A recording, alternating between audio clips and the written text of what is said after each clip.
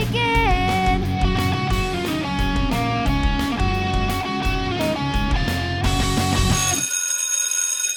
Welcome to a very special edition of the Remedial Film Class podcast. I'm your host, Dan. And I'm Travis. I'm George. And I'm Troy Howarth. Hey, Troy's here. Hey, Troy. We brought Troy along today. We burned up a lot of favors to get him here because we are finally making George watch The Bird with the Crystal Plumage. And Troy, it seems you might have a special interest in all things Argento. Would you agree? Vaguely, I suppose you could say that. How many pages is your book on Argento that you just released? How many pages? I guess around 430. It's a hefty volume, a hefty tome. I much appreciated vaguely it. Interested in Argento, just a little bit. Just a hobby. Just a tad. Now, if people recognize your voice, Troy, where have they heard you before? Probably on the police scanner or many audio commentaries. As of last count, over 100. So for various different labels and different types of films, but especially, I guess, what you would call European cult movies. Now, one of my favorite commentaries of yours is actually for this movie that we're going to be talking about today. So no pressure to George and Travis, but Troy said the funniest thing I've ever heard on an audio commentary in the middle of Bird with the Crystal Plumage. Do you remember me telling you what that was, Troy? Jesus Christ, look at those glasses. Oh, that's the one. He's playing all the hits, guys. Oh, man. Gonna fanboy out for just a second, then I'm going to return to form. Okay, I'm back. End scene. So, unlike our standard format, because everything's being thrown into chaos tonight, we've already had George and Travis watch The Bird with the Crystal Plumage. But as a special bonus, we also had them both watch Blood and Black Lace, directed by Mario Bava. The first Giallo, in a lot of ways. Debatable, but most people point to that as at least, I would say, the signpost at the beginning of Giallo Town. Would you agree, Troy? Well, yes and no. It's the first body count one, definitely. I'd say the first one was Bava's previous movie, The Girl Who Knew Too Much. But I suspect most people would really more readily identify Blood and Black Lace because it's the first one that has the killer dressed up in the black trench coat and the fedora with the mask and the black gloves and killing off all the beautiful women in stylized ways. So, yeah, that's the template, I think. It's always very difficult to pin something down in this genre to a singular event. So I don't even know if we agree to disagree. I think we are both right. If you, depending on how we frame it, right? Evil Eye, The Girl Who Knew Too Much, Bava's first Giallo. But there were mysteries before that. When do they become Giallo, right? So, yeah, it's, definitely. It's a shifting thing, a shifting definition of what a Giallo is. Now, luckily, most of our audience has heard me ramble on about these enough that that's probably enough context to get us rolling. Our Friday the 13th fall break last year, where we made George watch every Friday the 13th movie and many movies that went along with the Friday the 13th movies, like A Bay of Blood and The Town That Dreaded Sundown. I think he about strangled me for making him watch all those, and I think I broke. Ruined Travis's life, showing Travis that some of his favorite ideas were actually not that unique after all. Yes. So I think I'm going to get billed for Travis's therapy on that. I'm very sorry, sir. I am basically an Italian movie virgin, so it was all a surprise to me when I started seeing all that stuff. Not anymore. Cherry pop. Goodness. So let's begin, George. First impressions of Bird with the Crystal Plumage on its own. You've had a lot of lead up to it. Did it meet your expectations, or did I oversell it? Honestly, Maybe. I have no idea why this movie is important. That's why we're here. But I guess I'm gonna learn that. Hey, listen. Oh.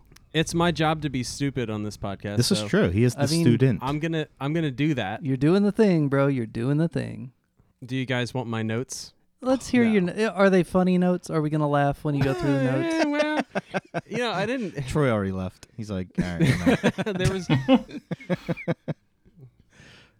Okay. Some of them are funny. Some of them are not. Okay. First note. I think it's like 10 minutes into the movie. Not even.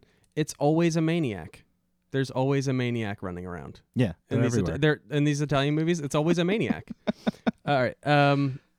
Hold on. Someone tries to kill you in the street.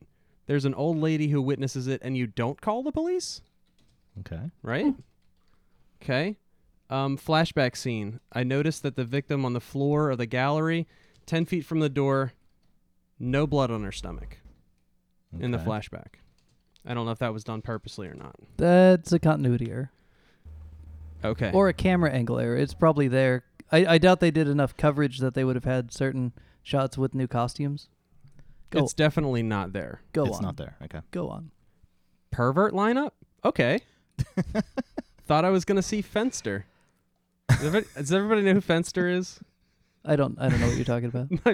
I do not know. My favorite character from The Usual Suspects? Yes. When they're in the lineup and he's the one that says, give me the keys, you cocksucker. What the fuck? Anyway. Okay. Was it Del Toro, I think? Yeah, Benicio del Toro. Police Lab reminds me of the nerdy science chick from NCIS. You know, the one with the black hair and the studded collar and the combat boots? You know what I'm talking about? I do. Okay. I'm aware. Yeah. Like through science, tells you exactly where this fiber came from, from this There's always one that has it all. Yeah, exactly. Yeah, all the information. Like this hair came from a camel that only exists. Forget it. That appeared with the Magi. It's right. like she has all the insight. She's the Cliff Clavin of the science department. Yeah. Antique shop owner is a close talker. Reminds me of the bartender that remembers everything from Law and Order. Okay. You guys know what I'm talking about? The one that they always find who's like, oh, yes, the woman. She walked in. Yeah. She was 5'10". She was wearing a blue shirt. I think she went to high school with my sister. There was a lot of that at the end of this movie. Yeah. A lot of that. Like, did you see the blonde woman? And it's like, oh, you mean the one that her name is this? And they had all this information. Oh, she's right there. I was like, wait, what? I like it. Well, I mean, I probably shouldn't do my New York accent, but I'm going to. Uh-oh, New York accent. No? Yeah, he was in here. Yeah, I know him. He was a blah, blah, blah, blah, blah guy. Yeah, did that. All right. Okay. Anyways, sorry moving to our New York listeners. Or not sorry. Or not so many.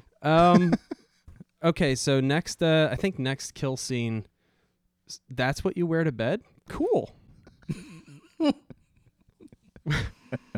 got him in mid-drink on that one. That was good. And then skip a few. 1, 2, skip a few. Worst, most conspicuous hitman ever.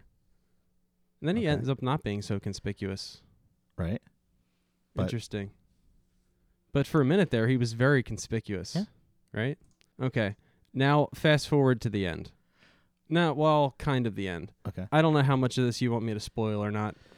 Hey, audience, we're not going to let George spoil it for you. If he says anything spoilery, I'm going to bleep him like he just talked about. Now I'm going to have to bleep that out. Okay, go ahead. I don't know how we can talk about this movie without talking about the end. Right. Anyway, I'm going to go for it. He's all in. The scene, it's actually right before the end. The scene where the friend, I believe his name is Carlo, is in the apartment, and Sam just starts getting it on with his girlfriend while he's in the room, and he's kind of like, all right, well, I guess I should just leave. Can I take this tape? I'm thinking at this time, okay, well, that was a bit on the nose. The buddy recognizes the sound on the tape because he's a writer of books about rare birds. It's obviously a bird call. He's sitting there smoking a cigar. Boom. Right? Connect that to the detective in the lab, and the guy's left-handed. He smokes cigars. He, blah blah blah. He recognizes the bird call. So and then he wants to take the tape. So they're obviously setting it up for you that here's your guy. It's right in front of you, which is what makes me so angry about the end. Because they threw a curve. You didn't like the curve? Well, there was multiple curves. It was twisty. I suppose it was twisty. I suppose my biggest problem with the curves was that, you know how like in like a Shyamalan film, the curve is there the entire time. Mm-hmm. You just don't recognize it. It's right in front of your face, but you don't see it. Maybe I'm dumb, but these curves were not foreshadowed at all. They just out of the blue. Yeah, just out of the blue. Last 20 minutes were just roller coaster. It almost made like the first hour and 20 kind of like, why did I even watch the first hour and 20? There was nothing that connected all this. Well, I'm looking forward to the schooling of this. Yeah, me too. It sounds like we've got a case of RoboCop here, Troy, where when we made George watch RoboCop, he hated every minute of it. And by the end of the podcast, he was part of Team RoboCop, I dare say. He was at least in the station. Yeah. Yeah. He was at least... He was in the same book. Yeah, he had some stock in OCP. He may not have been in charge of the company yet, but...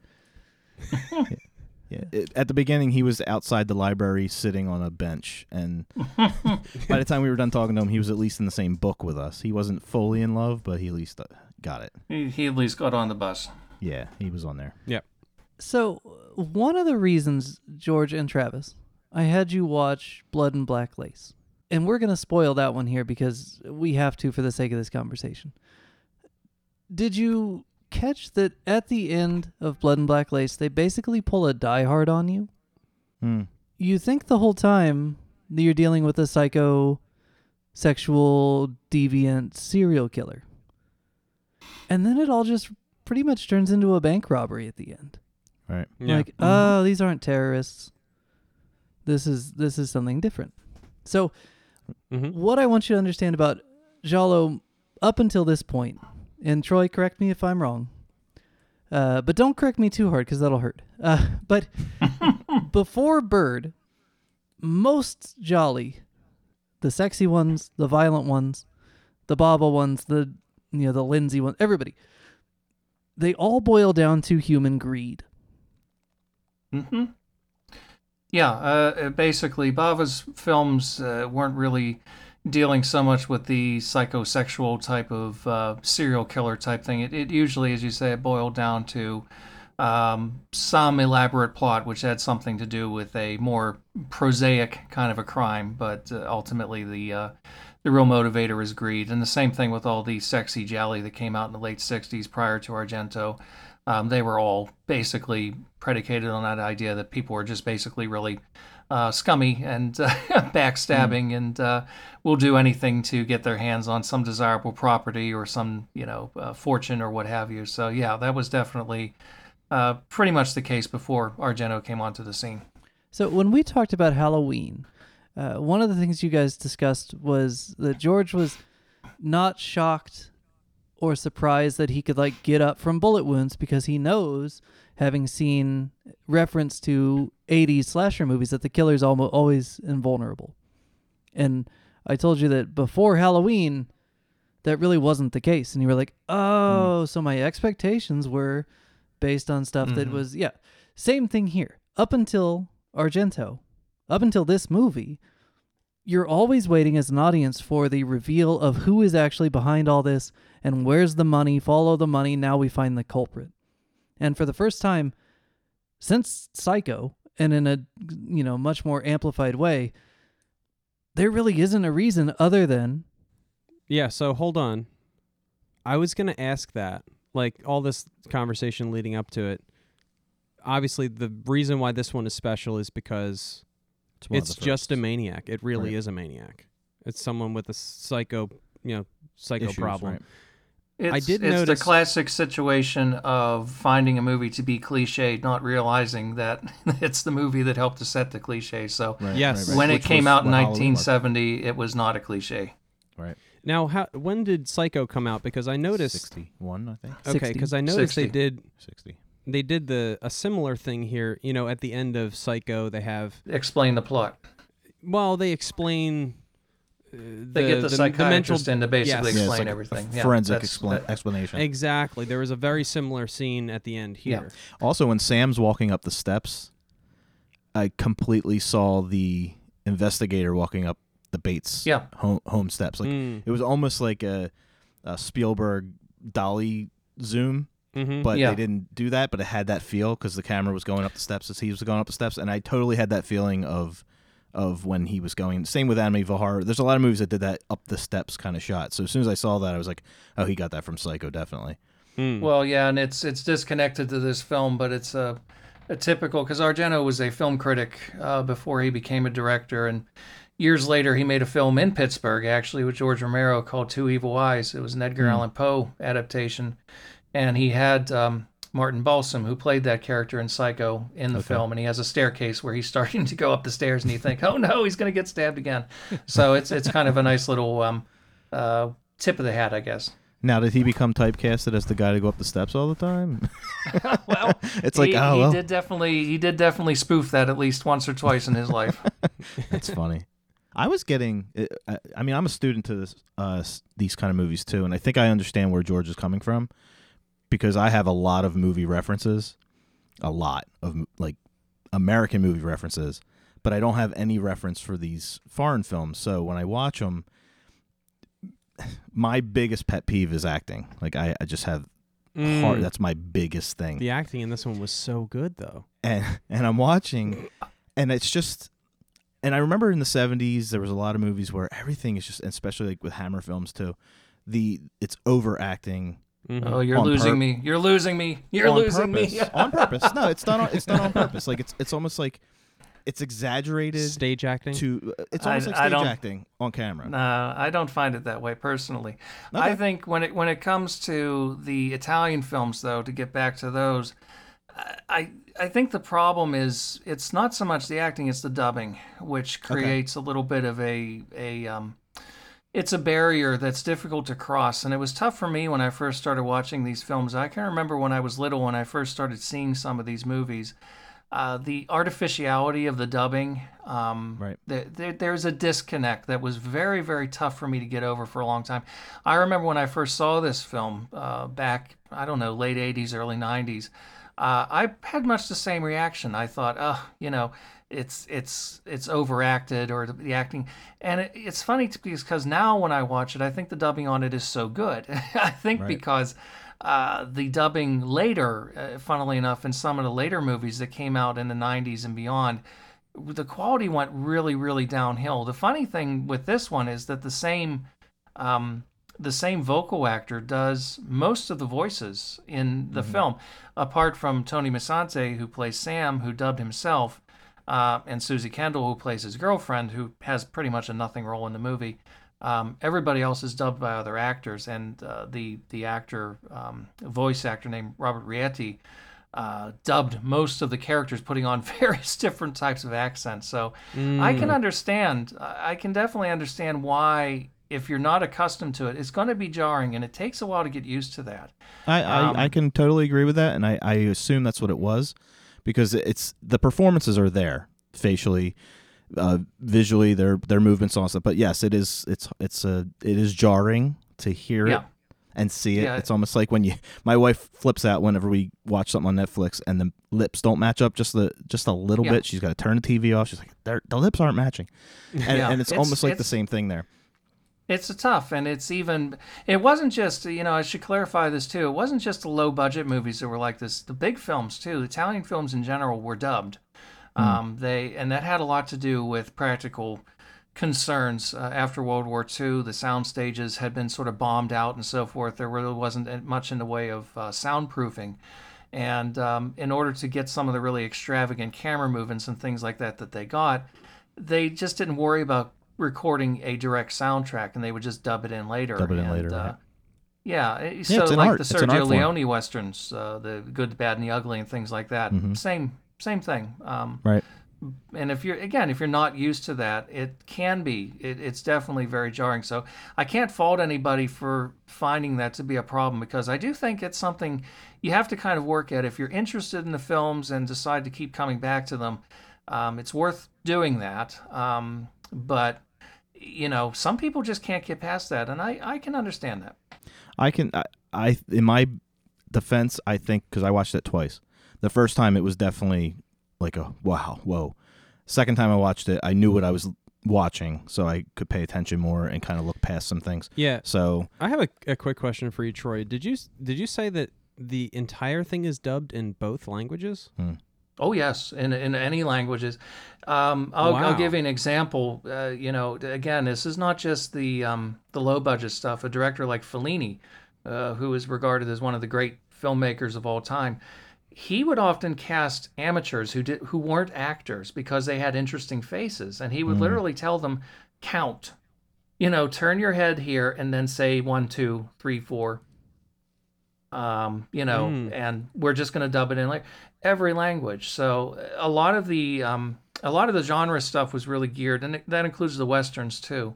They were geared towards an English language audience because they figured they would make more money that way. So they would often shoot them in English. Most of the actors in Bird are actually speaking English, but they're being dubbed later on. So Tony Musante, for example, he's, his lip movements match and everything. He's speaking the lines that he spoke on set, whereas some of the other actors perhaps might have been speaking in Italian, and they find a way to kind of sync things up and match them up. But if you're not used to that, if you notice that it get a little loose at times and the movements don't always match up, I think of some of the supporting characters like the guy in the antique shop, for example, who's a German actor. I can see where, if you're not used to that, you might be watching and say, what the hell is this? I'm used to it. So to me, it's not a problem. Right. I find it very, it's almost normal to me at this point. At the same time, it drives me nuts when people talk about, you should watch it in the original Italian. It's not, many of them weren't really shot in Italian, and they're also dubbed as well. So it really depends. We mentioned Blood and Black Lace before. That's a movie that I think works much better in Italian because the English dub on that I think is very wooden. But Bird with the Crystal Plumage, I watch that in English every single time. And Deep Red is very much the same. The Deep Red and Tenebrae both have fantastic English dubs. I never hesitate to recommend, because when you're first bringing new people into this kind of genre, that is something you have to address up front. They're going to look like they're speaking English and it looks like the sound is off, but just go with it. It'll be fine, right? And I don't like reading during the movie because I like watching performances. So, I'll watch their face and I'm like, wait, what did they say? So then I'll have to go back. So I kind of, when Dan was saying, you got to watch this, I always say, is there an English track? Because I don't want to read. It depends. It depends on the film. Some of the early Bava films do work better in Italian for me. Whereas some of them are perfectly fine in English, and especially when they had English or American actors in them who were, providing their own voices, like Telly Savalas and Lisa and the Devil, for example. It's always a little weird when you watch a familiar actor in a movie where he's dubbed by somebody else, and that can be a little jarring too. But again, that's something there's a lot in these movies, and a lot of the things that were being brought up as far as George's issues with aspects of the film. A lot of them. A lot of it really does come down to you just kind of have to go with it with these movies and not overthink certain things. Because that's his problem. That's a mistake I make on a regular basis. Well, and it's not. Believe me, you're not unique in that by any means. Many people do that, and it's one of the reasons the Giallo films. A lot of people who are really into classical murder mysteries hate Gialli because very often they cheat. And very often they don't make logical sense. I've often said they make emotional sense because they're going for a very specific effect that if you just get on board with it and go with it, it really plays out in a really cool way. But if you sit there and think, would somebody really do that in reality? Hell no. So if you start getting bent out of shape about things like that, they're not going to work for you. And again, that's something that you either, if you're eager to get into these films and want to explore them more, that's something that you kind of get used to, or you just don't, and you just say, you know what, these movies aren't for me. And go ahead. Yeah, like for example, I'm watching the movie with my wife, and she keeps asking, "Why is he getting involved in this murder mystery case? Yeah. Why are the cops letting him do it?" I was like, just go with it. It's the movie. Like you mentioned before about the police, and that's a funny thing because Hitchcock did that a lot too. Hitchcock said that characters in my movies don't call the police because the police are boring. And that was very often true with Argento as well. Although Argento does have in this film, probably my favorite character in the movie is the inspector. Yes. Who I think is actually depicted as pretty darn good at his job. And he's kind of wryly funny, and a very good performance from an Italian actor, a very distinguished Italian actor and director named Enrico Maria Salerno. I really like him in that role, and I think he steals quite a few scenes. Yes. And that's an unusually good policeman character in one of these movies. Very often when you see the police in these movies, you're like, oh, can we get it? And Blood and Black Lace is a perfect example. I adore that film. I have really, I think it's a phenomenal film. But the police are deliberately depicted as boring in that movie because we kind of want to get away from the police and get back to the really cool stuff. So that's, very often in these movies, it's true. The amateur detective in these movies is very often throwing himself into a situation that he should not be doing. And it's like, why is he doing this? Well, because it's in the script. That's pretty much why. Yeah, don't ask. Just go with it. That was when I watched Blood and Black Lace, I had a Knives Out kind of feel, or even Clue, the movie Clue. So it's like, I had the frame of reference American-wise to understand why they were doing what they were doing and enjoying all the character development and the interaction and the puzzles and the pieces and everybody being targeted as the killer, and they're doing it on purpose. The scenes are cut just right. Oh, this person's coming out of that door. Well, they obviously did something. She's standing by the car. She obviously did something.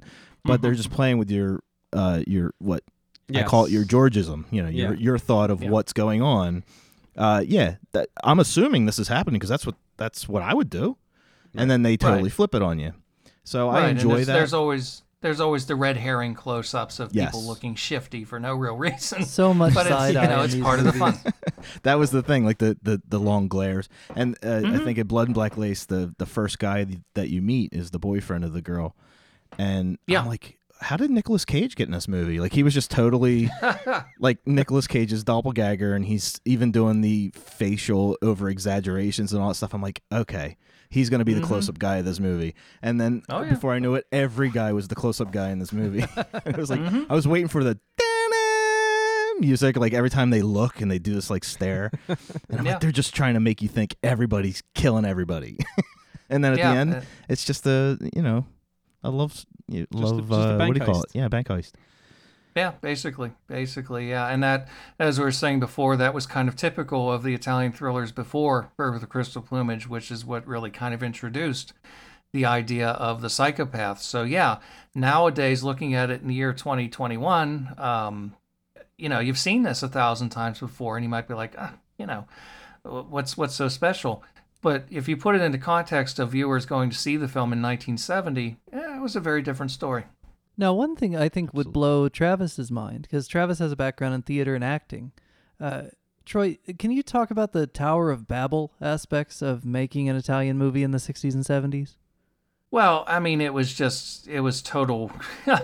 It was a beautiful period in the sense that a lot of it came out of the fact that a lot of the American studios were going over to Italy and Spain to make films because they had all these wonderful locations and scenery that were, you didn't have to build a ton of sets. You could go on location to Rome and find all these wonderful palazzos and villas. And I mean, it was just extraordinary. All these Italian Westerns, which funnily enough, most of them weren't shot in Italy. They were mostly shot in Spain. Various different places that kind of vaguely looked a little bit like the, kind of the borderland area around Texas, Mexico and so forth. So there was a lot of money that was flowing through big American productions that were going over there, like Ben-Hur and Cleopatra. And there was a ton of Italian craftspeople who were extraordinarily talented, very, very good at making films that looked great. Even if you don't like these films, very often most people will at least say, well, it was really well photographed. I mean, that's a given because they had the best technicians in the world. And because there was so much productivity and so much was being churned out, you could get really phenomenal craftspeople working on little low-budget movies for a couple of weeks before they went off and made the big super production that was over there that was going to, either an American film or a big Visconti production like The Leopard, for example, the big multi-million-dollar type epic type of scenario. So I mean, it was just an extraordinary run of creative people that were, running amok, really, in Italy at that time, making films. They were very, also a lot of fun to make because the attitude was very relaxed compared to what it was in Hollywood. Because they weren't that fussed about sound recording. For example, there was the director Ricardo Freda would very often have his dogs with him on the set. And Brett Halsey, who appeared in some of his films, told me that it took a lot of getting used to, having come from America, working at Universal, to going and being on a soundstage where this director's dog is howling all the time because of all the noise the camera is making, and you have to give a performance. And then eventually you realize, you know what, I can do it. Everybody got used to it and pitched in. There's the running joke in a great Billy Wilder comedy from the 70s that was shot in Italy called Avanti. A movie stars Jack Lemmon. I highly recommend it. Very funny movie.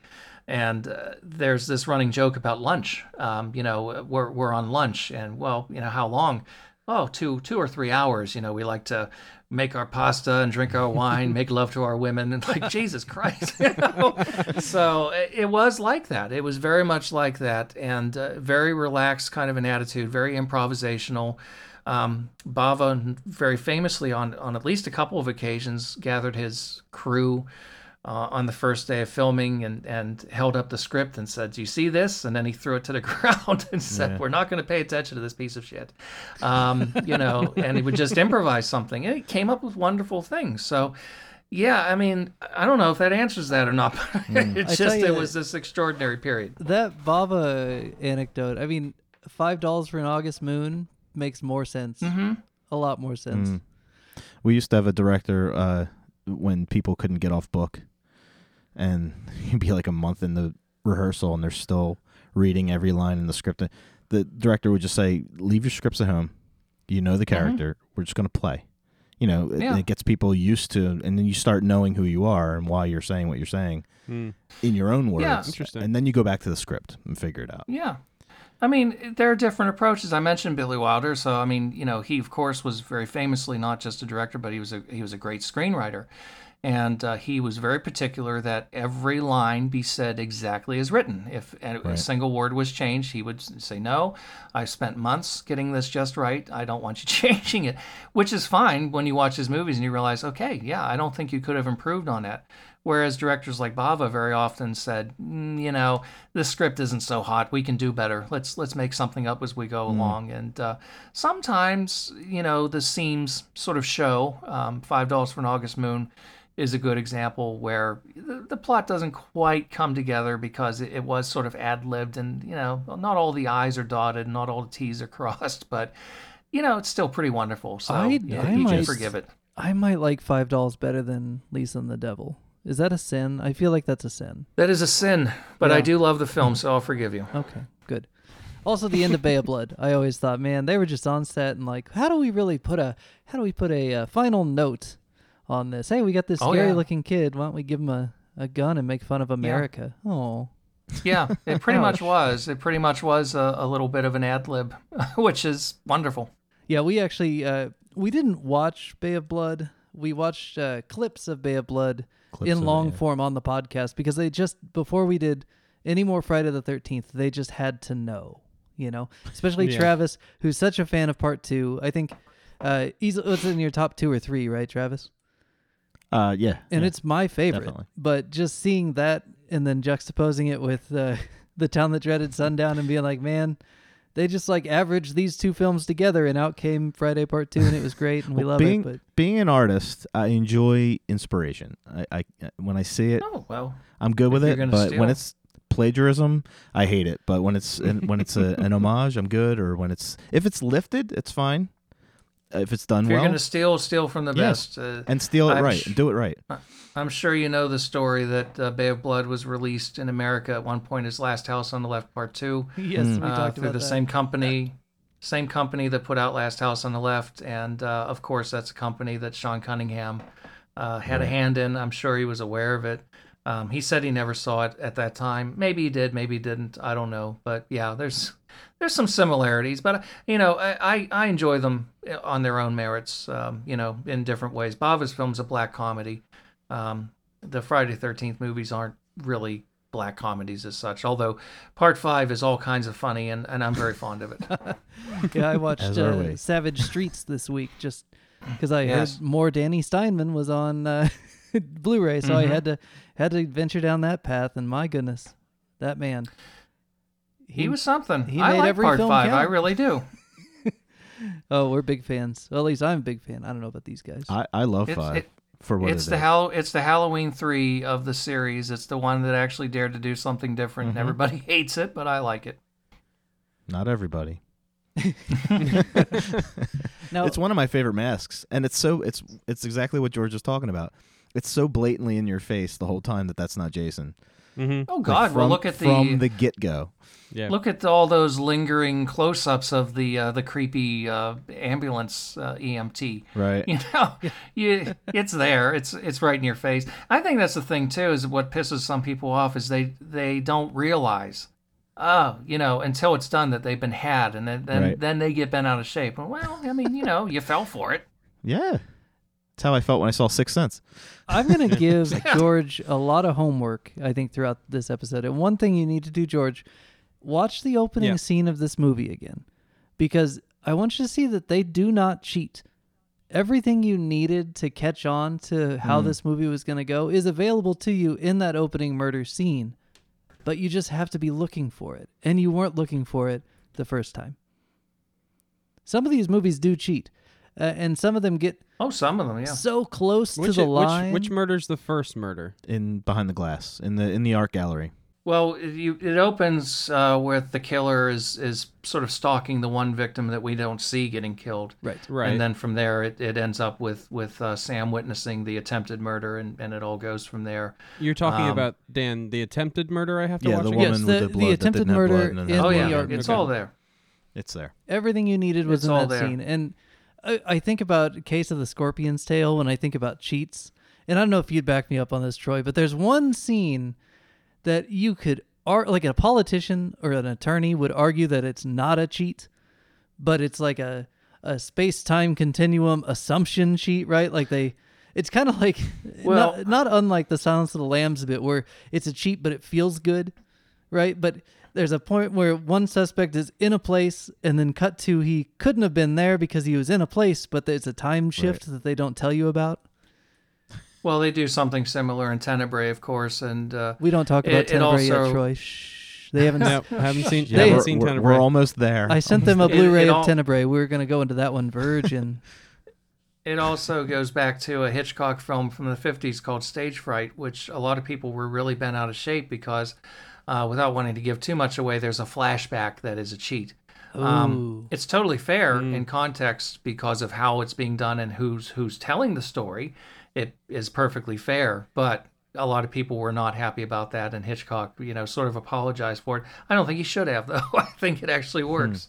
What was the cheat in Silence of the Lambs? The doorbell thing. The doorbell. Because it's not, they build this tension. Purposely edited. Yeah, it's an intentional, space or a space jump where you're in his basement. Now they're at the door. Now they're in the basement. Now they're at the door, and it builds a certain kind of tension, and it pays off well. But in a lesser movie, you would say, "Ugh, guys." I didn't think that was a cheat at all. Explain to me how that's a cheat. Because at some point you will see a movie that tries the same thing but doesn't handle it well, and you're going to be like, "Oh my god, really? We're not even guys." Okay. Well, anyways, that got me. So, like in Sixth Sense, they show you. I keep bringing that up, but it's kind of in the same realm. Like the whole time, they show you constantly. It's in your face. It's there, and you're just watching a different movie than what he's showing you. So when you finally know it, clearly she's arguing with a ghost at the table. Whoa! But he reaches for the bill right. Just kidding. Oh, well, I think everybody's seen that in the Titanic sinks too. What? But I mean, all those things. It's just sleight of hand. That scene was the scene that I figured it out. I got it. Yeah, Okay. because when she's like ignoring him, you're supposed to think, oh, she's ignoring him. She's pissed because off. she's so pissed off. Right. But I'm thinking, she's not talking to him. Like the kid who sees dead people is the only one that he's talked to this entire movie. I bet but that was motherfucker's George. dead. That was George watching that I was movie. like, I bet that motherfucker's dead. No, when I figured it out when the ring rolled across the floor. That's what when I most figured- people and did. I'm like, Yeah. God, oh, he got Well, me. I didn't figure it out, but I thought it. I was Right. I bet that motherfucker's Right. dead. So I mean, they do that in these. From what I mean, these two films that I've seen, they do that a lot in these movies. It's just a lot of things going on purpose. Sleight of hand, figure this out. See, I like You that figure kind of this out. stuff, though. I'm fine with it. Yeah, I like that kind of stuff where you should have seen it and you didn't. I like that. unless you're watching Yeah. Lace, which was just it was just a smorgasbord of just, hey, everybody's killing everybody, but there's only one person doing it. But right. Well, everybody's gonna be the best example, and I won't say what it is because I don't want to spoil it for anybody, but the best hidden in plain view clue is definitely still Deep Red. Oh, now Okay. actually, Yes. have you both watched Deep Red now? I'm almost. I had to come off of that to do the homework for this episode, Shaking so I my will head. be watching that. Deep Red is so good. Yeah, I know. I'm sorry. Best That was soundtrack. my first Giallo. Yeah. Yeah. It was mine too. I came to the Giallo because I was into zombie movies, and my local Best Buy back in like 2002, 2003 had Zombie by Lucio Fulci, who I had no idea who that was, but it was so graphic and violent and full of boobs and violence that I looked up everything Fulci did, and I read about him online, and I thought, okay, this guy's great. Ooh, they keep mentioning this Argento guy. And then through Fulci, I got to Argento. And God, that was 20 years ago, guys. I'm surprised I'm just coming to this now. I'm not. And I'm kicking and screaming. Like, I definitely had not as much trouble watching Lace as I had watching Bird. But after the second time I watched it, I knew my problem was what we talked about. Yeah, whenever I watch a film that's, done in a different language, I like to watch it in the native language Right. first. And I didn't even realize that a lot of that is dubbed anyway, but I think maybe it's dubbed better. I don't know. Right. But like I watch a Korean film, I watch it in Korean, I read the subtitles, I watch it again. Well, part of that too could be, if you're watching it subtitled and you're not to a place where you can kind of tune the subtitles out and, pay attention to the mouths, you're not noticing that the lip Right. movements Right. don't match because you're reading it. Yeah, so I like to watch the subtitles first, and then I watch the movie without the subtitles, and I just, I've already read the movie, so I know what's going on. Right. But on this one, when I was watching it, I started watching it in Italian and reading the subtitles, and my wife says, their lips are speaking English. Yes, they were. Mm-hmm. And I was like, She's right. oh, well, let me switch over to English. And even that was, Didn't help. not really great. Well, what was But the I was other like, one we whatever. watched? I just kept going. What have they done to your daughters? Yeah. Yes. I had the same problem with watching that.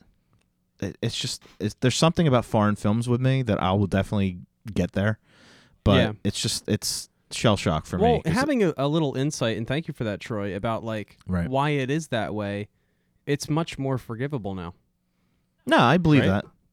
I believe Yeah, that. I mean, it became almost a point of pride with some people. Fellini, for example, he loved the artificiality of dubbing. He thought that was just another part of the process. It was another layer that he could play with.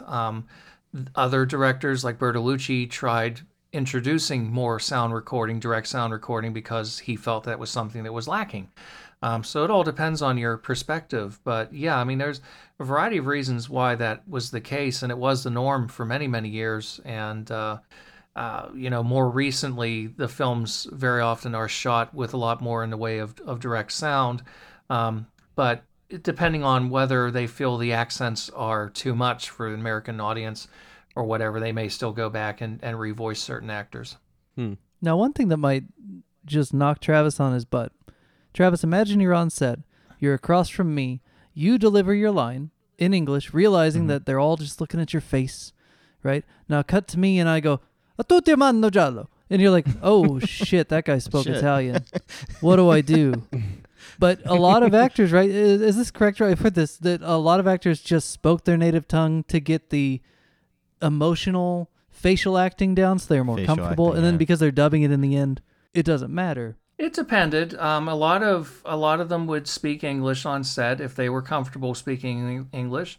Actors who weren't comfortable speaking English might speak their own language. So, some of these movies are a real kind of melting pot of different nationalities. And I always remember hearing a story about one Sherlock Holmes film that was made in Germany back in the 60s. It starred Christopher Lee as Sherlock Holmes. And there were actors speaking English, there were actors speaking French, there were actors speaking German, there was at least one, I think, speaking Spanish. And one of the English actors on the film was totally just lost in this. Yeah. And he went to the director at one point and said, "Can you please tell so-and-so to stick his finger up his nose so I know when he's done? Because I don't know when to speak." I could totally buy into that. Like, you have cues. You have dialogue cues. And if you don't know what the person's saying, and, some actors will say, I like when someone comes to the set to do the, what do you call that? When they're off camera? Yeah.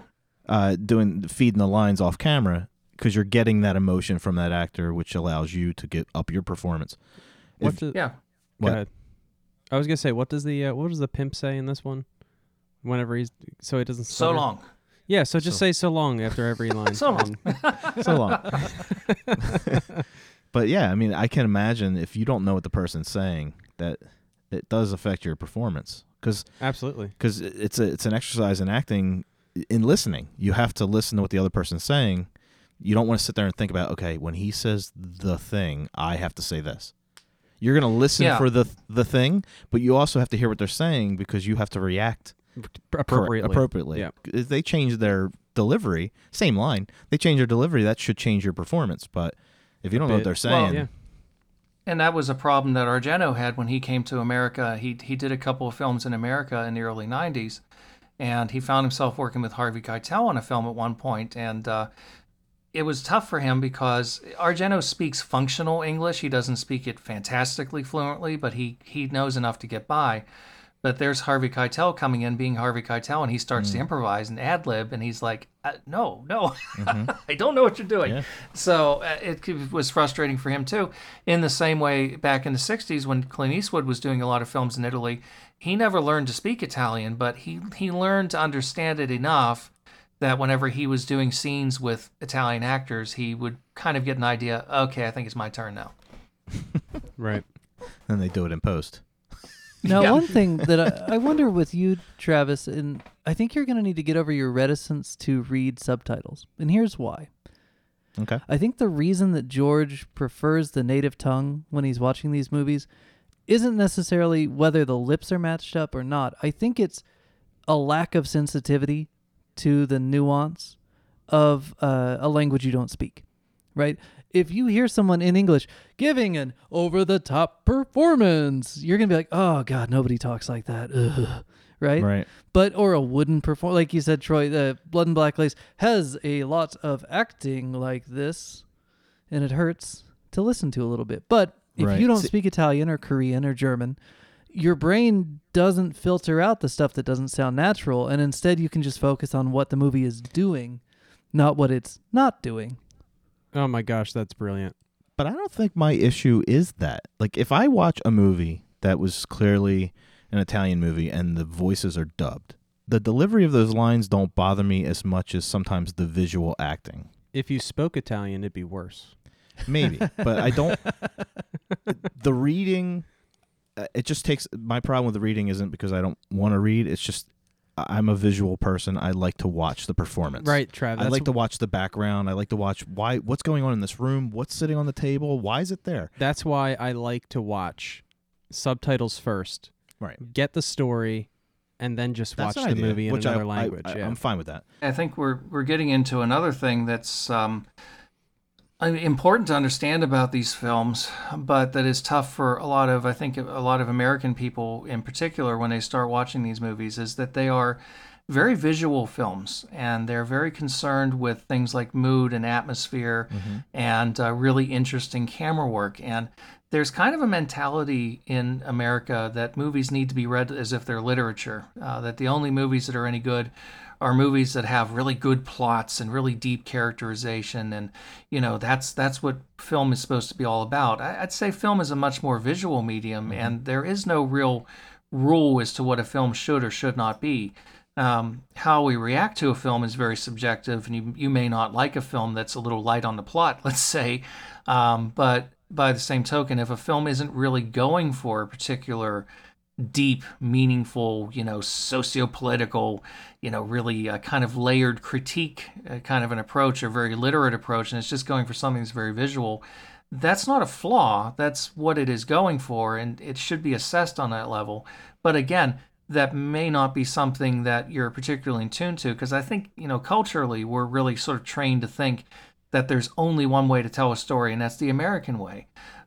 We saw this when Bird with Crystal Plumage was released in 1970 in America, where it did very well, surprisingly, and it got some very good reviews, but there were some very snobby reviews that came out and basically said, oh, this movie is, it cheats, and it's not, it's not logical, and it's not following the kind of Hollywood approach.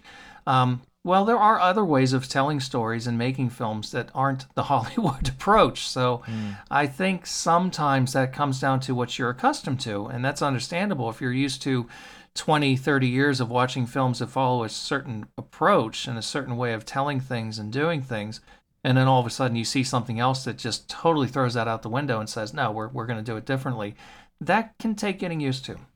Mm-hmm. And I think like you watch a movie, and this is why I think I know I don't have a problem with subtitles. It's just like Schindler's List. When you watch Schindler's List, you don't have to read what they're saying. You could totally block out those subtitles. You know what's going on there. You know what they're feeling. Like The Passion. I could watch The Passion. I haven't ever seen Okay, Schindler's I know. List. We're getting there. Yeah. But like even The Passion, when you watch a movie, it's all in Aramaic. You know the story. So you don't really have to read. You know what they're doing visually. Right. So with these movies, once I know them well enough, it won't bother me. Lips don't bother me. My wife, it flips her out. It doesn't bother me at all if they don't match up. I've seen. And she may never, and that's fine. Right. I'm sure she can live her entire life quite happily without being a Dario Argento fan. There's nothing wrong with that. But yeah, it is something that takes getting used to. I sometimes forget that. When I flash back and think about when I first started watching these movies when I was very young. It took me a while, not even just the music, the dubbing, but also the music is very different. Yes. And the music takes getting used to as well. Mm-hmm. Of course, this movie has an extraordinary score by Ennio Morricone, which, anybody who knows anything about film should know who Ennio Morricone is, one of the great composers, but it's a different kind of approach to scoring a movie versus a American thriller. It has that kind of creepy, sing-songy lullaby type of soundtrack that is, again, that's either going to work for you or it doesn't. It works for me, but maybe some people might find that, well, again, it might seem a little bit hokey at this point because other movies copied that. And so, you're used to that now. That wasn't the case in 1970. Now, George, did you hear me pop up on your shoulder when the score to this movie started with the first la la la la la? Did you have me in your ear going, I told you Dirty Harry ripped off Italian movies? Mm-hmm. Just last week I said, I tried to make it like, I didn't want to give it away that you were about to hear it. So I was like, oh yes, there's a couple of Jolly that have very similar la la la scores. I'm sure you'll hear them at some point. In more ways than one. Now, I didn't think of Dirty Harry, but you know what I thought of? And I don't know if all of you guys have seen this. There's like a Netflix, or not Netflix. It's a Amazon original, Man in a High Castle. Mm-mm. You don't know it? Dan, do you know it? I'm aware of what it is. I only watched one episode though, so I didn't. Okay, so the intro, and that is a very dark show, right? For those of you that don't know, it's like it takes place in an America where if Germany would have won World War II, and it's split between Japan and Germany and blah blah. It's a very dark show, but it starts off the theme song is Edelweiss, and it's sung by like a little girl, and it's just creepy, like. It's like kind of sing-songy but creepy. Amityville Horror does the same thing. It's like yep. That's what it reminded me of right off the bat. Lalo Schifrin scored Amityville and Dirty Harry. Right. And what's funny with the Dirty Harry, my issues I had with these movies, I had with Dirty Harry, and it makes sense now because Dirty Harry has that same kind of acting where it's like, I'm going to throw my shoulder, I'm going to throw everything into this line, and it's almost like purposely done, almost soap opera-ish, but the acting's nowhere near as bad as the soap opera, but it has that same thing. When you watch Telemundo, they do the same thing. You know, they just overreact purposely. It's almost like an acting choice. It's a choice. Right. Well, these are very stylized films, and I think the acting is consistent with that. You were mentioning Hammer before, and I put up a significant objection to that because I love those films. Yeah, but no, I wasn't criticizing. I was just saying. Oh no, I understand. There is a theatricality that can come through because these were theater actors. Right. Peter Cushing was a theater actor. Christopher Lee was not. But where you see it the worst is when you had the occasional actor in those films who thought it was beneath them. There were instances of actors who came into those films, not Christopher Lee, not Peter Cushing, but some of the other actors who occasionally did them who thought, oh, this is just a piece of shit. I'm going to play it down. I'm not going to take it seriously. And it's very obvious when it happens because you find somebody who's giving this kind of shouty, annoying, inappropriate performance. Whereas the best films, I think, the acting is perfectly in sync with the material and holds up very well. I'd say even rather realistic. But again, things like this change. I've been watching a lot of silent movies lately, and that's something you got to get used to too. If you're watching films that are 100 years old at this point, talking about big acting, but of course they didn't have the benefit of dialogue. They didn't have the benefit of people hearing their voices, so they had to really kind of put everything into it. And some people just... But, it's the same thing. It's always driven me nuts when I talk to people who say, oh, I don't like black and white movies, and I don't like old movies because the acting was always so bad. No, bullshit. You have to learn to adjust to them if you want to. It's not something that you have to do. You can't go through life without being able to appreciate Citizen Kane. All right? So you have to be able to put it into context if you want to understand them. But I try to go by time frame. Like if it's a 60s movie, I know what the performance is going to be like. If it's a 50s, 40s, like by the decade how it's going to be. I've said that before. Yeah. And then sometimes they throw you a curveball. Like I think of Halloween now after watching these. I think of Halloween and the performances in that, and it's a lot of that stuff is purposely done because that's the era and that's what I see the reference now. So they are. Yeah, exactly. And Halloween's a great example too of the movie that looks very cliched now. I remember watching that film with a girlfriend one time, and she said, "Oh, they always fall down in these movies." I said, "Right. This was the movie that got that started. This is where the cliches were born. Not to say there weren't examples before, like Texas Chainsaw Massacre and Black Christmas, for example, but this is where a lot of this stuff was born from.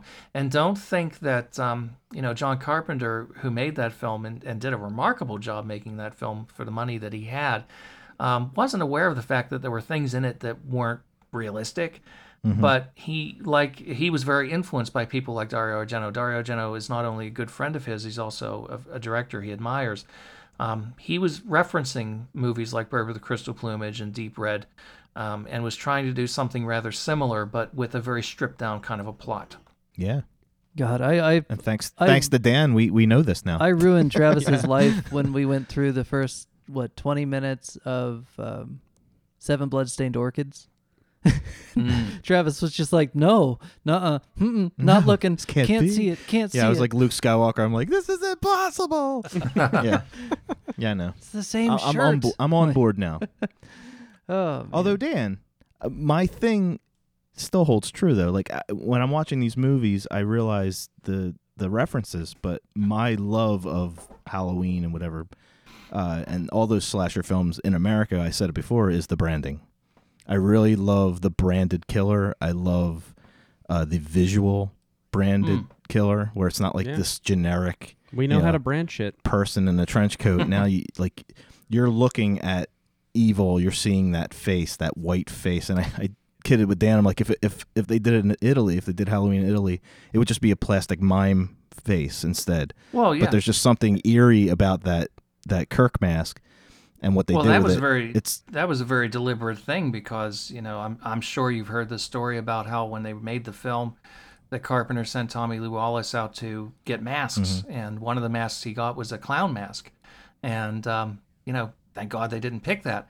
He picked the right mask, and of course, I'm sure William Shatner was incensed when he became aware of all the money that was being made off of his face without being aware of it. Although they changed it, in fairness, so fair enough. But yeah, it is an iconic thing, and of course, there he was creating basically the boogeyman. And that's something that bugged a lot of people about that movie too, is the fact that, well, wait a minute, why is he doing this, and how does he survive this, and how is this possible? He likes. In Carpenter's case, he very often likes to leave people with more questions than answers. A lot of his movies end in a way that is very unsatisfying for some people, but I love it because you don't get the answer. Everything isn't tidied up. I like not knowing whether McCready or Childs are infected at the end of the thing. I'm aware that those two guys are not going to live. This is a bleak ending. Right. And of course, the movie flopped terribly when it came out, although it's a masterpiece. But I like endings like that don't clarify everything. Bird with the Crystal Plumage is funny because it's obviously it was Argento's first movie as a director. I think the little psycho type scene at the end with the psychiatrist coming in, which Argento basically plays for laughs by having the inspector falling asleep in his chair while he's talking and everything, just sort of pontificating about the psychology and everything.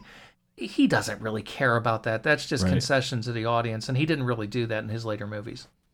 See, I looked at that as like a character choice for the inspector because he clearly was out of his element. His element is on the street, tracking a killer, and here he is on TV. That's why he passes it off. He's like, well, how about, you talk to him because I don't want to talk about it. I don't know what I'm saying. Yeah. And that was good. To me, I didn't look at it as a throw-in at all. It's like me talking about Giallo movies. Right. Soon you'll be able to. Yeah, I don't know about soon. Troy, I wanted to thank you. You articulated something that I feel like I'm experiencing now through this podcast. You said, I even forget how you said it, but you said that, American audiences want the story to be told like in an American way. And when I started this podcast with these two guys, my favorite movies, and my favorite movies were tragedies, and I told them, straight up, I think episode 1, like that's where my head's at. I like Road to Perdition. I like King Kong. Oh, yes. I like, I like these movies that resemble life because like Think life of the is a tragedies tragedy. you haven't seen yet. Right. But the more I watch these movies with Dan and Travis, and I think this happened during Dirty Harry, I realized this movie is not realistic at all, but I'm enjoying it. I'm getting into it. And that's something that I never could do before. I felt like watching a movie that wasn't realistic was kind of like a waste of time. Right. But it's not. Like it's art, so it can be anything. Sure. Right? It's Absolutely. funny, Troy. If you ever get around to listening to any of our podcasts, the RoboCop, George's first comment sums all that up. He basically, after one of Dan's favorite movies, I love it for nostalgic reasons. And George's first question was, "Did you guys just make me watch the worst movie ever made on purpose, or?" It's funny. It's funny you should say that because my all-time favorite horror film is Rosemary's Baby, and I think it is as close to perfection as any movie I've ever seen. I don't think any movie's perfect, but I think that movie is as close. What Polanski did in that film is just amazing. And George will be saying that eventually. And that's a movie, I don't want to say too much about it. You haven't seen it, but I mean, you don't see anything. It's all it's implied stuff and everything else. I remember showing it to another girl that I was with at the time. I have a knack of picking girls with bad cinema taste, and I had played this movie up to her. I said, "Oh, this is we'll watch this because this is such a great movie." And I'm sitting there watching it with her, and I'm just totally immersed. And it gets into the dream sequence, which to me is one of the greatest scenes ever made. And it's so creepy and it's so wonderful. And she looks at me and says, "This is the worst movie I've ever seen in my life." And I was heartbroken. And I said, "Well, we can stop watching if you." No, we might as well finish it up. But it was funny because by the time you got into the last 45 minutes or so, it clicked. And she was like, oh, and she was into it the whole way. She loved the end. She said, oh, if only they would have cut out all that bullshit at the beginning. I said, no, you need all that build up. You need all the, it starts off like a soap opera, and it's everything is all sunny, and you need that before you get the creep. Yeah, you need the creepy stuff to come in gradually. But it was funny because, it went from this is the worst movie I've ever seen to, okay, that was good. Maybe I didn't like the first half as much as you did. So, yeah, I mean, it's funny too because people, it's very often what they're exposed to and when they're exposed to it. I was exposed to old movies, quote unquote old movies, when I was very young. And so it was never an issue for me to watch movies that were in black and white. I have never had an issue watching old films and thinking, oh, this acting is so hokey. It doesn't bother me. I can watch a film like Frankenstein from 1931, and yes, there are performances in that film that look awfully over the top today. Doesn't matter. To me, it works perfectly, and I do believe that it has a lot to do with is when you're exposed to it. In particular, I was lucky that I was a child when I started seeing these movies. So to me, it was always normal. Well, one of my first crushes was Fay Wray, and one of my favorite movies is King Kong. So I remember learning very early that overacting isn't always a bad thing. No. The funny thing about with what you were saying about the girlfriend, my oldest son, I started letting him watch some of these movies that we're doing. And he watched Halloween with me. Now, I've seen Halloween about 280 times. Like, it's one of my favorite movies ever made. And he's 15, and when it was over, he basically said, that was boring. He told me it was boring. Well, I mean, if you're used to slasher movies that came afterwards where people were getting axes in the face and everything else, or, but the pacing is very different in films then, too. Right. I think he's just used to TikTok. It was his first horror, like his first slasher film ever. And to me, my reaction to him was, well, you guys want everything in 2 seconds, 3 seconds, like all these little. It's the generation. And I said, there's a thing called suspense, and you guys don't know it. Because he was bored with Alien too. When we watched Alien, he was bored with that. He just wanted to get to the alien. And I'm like, it's slow. It takes a long time to get to the the money shot when John Hurt gets the alien comes through his chest. Right. And that's something you either get used to it when you're young, or you kind of gradually get used to it when you're older if you're open to it. And some people are open to it and will. And some people, no, I don't like the way movies used to be because they were slow and they were boring and they were too talky and the acting was bad and, blah, blah, blah, blah, blah. Well, then you stop dating them. Well, it can be a problem. Yeah.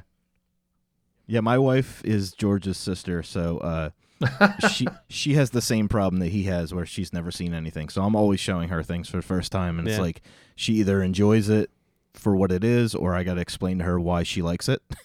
I'm like, you'll like it after 3 times of seeing it, or this is why it's awesome, and this is why you don't get it. Can I tell you guys that the Silence of the Lambs almost ended my marriage the other night? Really? Go seriously? On. Well, not almost. I mean, we were going to get through it either way, but I wanted to show this movie to my wife because my wife has never seen it, right? And I think it's a masterpiece. I had just seen it for the first time a couple of weeks ago.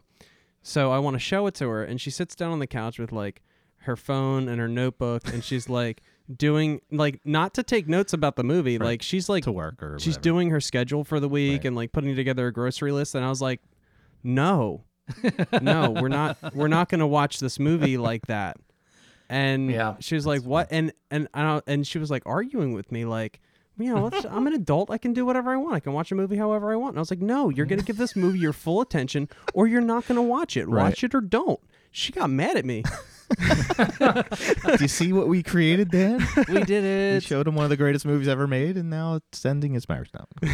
Well, it's tough. It's tough when people, and that is not to sound like too much of an old fart, but it's true. It's a very different experience now for a variety of different reasons. A lot of it is to do with the phone. We have the phone at our hand all the time, and it's easy to be distracted. And if it's one thing if you're revisiting a movie you've seen 25 times and you're sort of checking in and out, that's fine.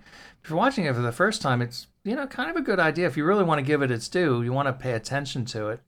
But there are so many different reasons for that, and unfortunately very often a lot of people they don't really have the opportunity of really immersing themselves in a movie for that reason.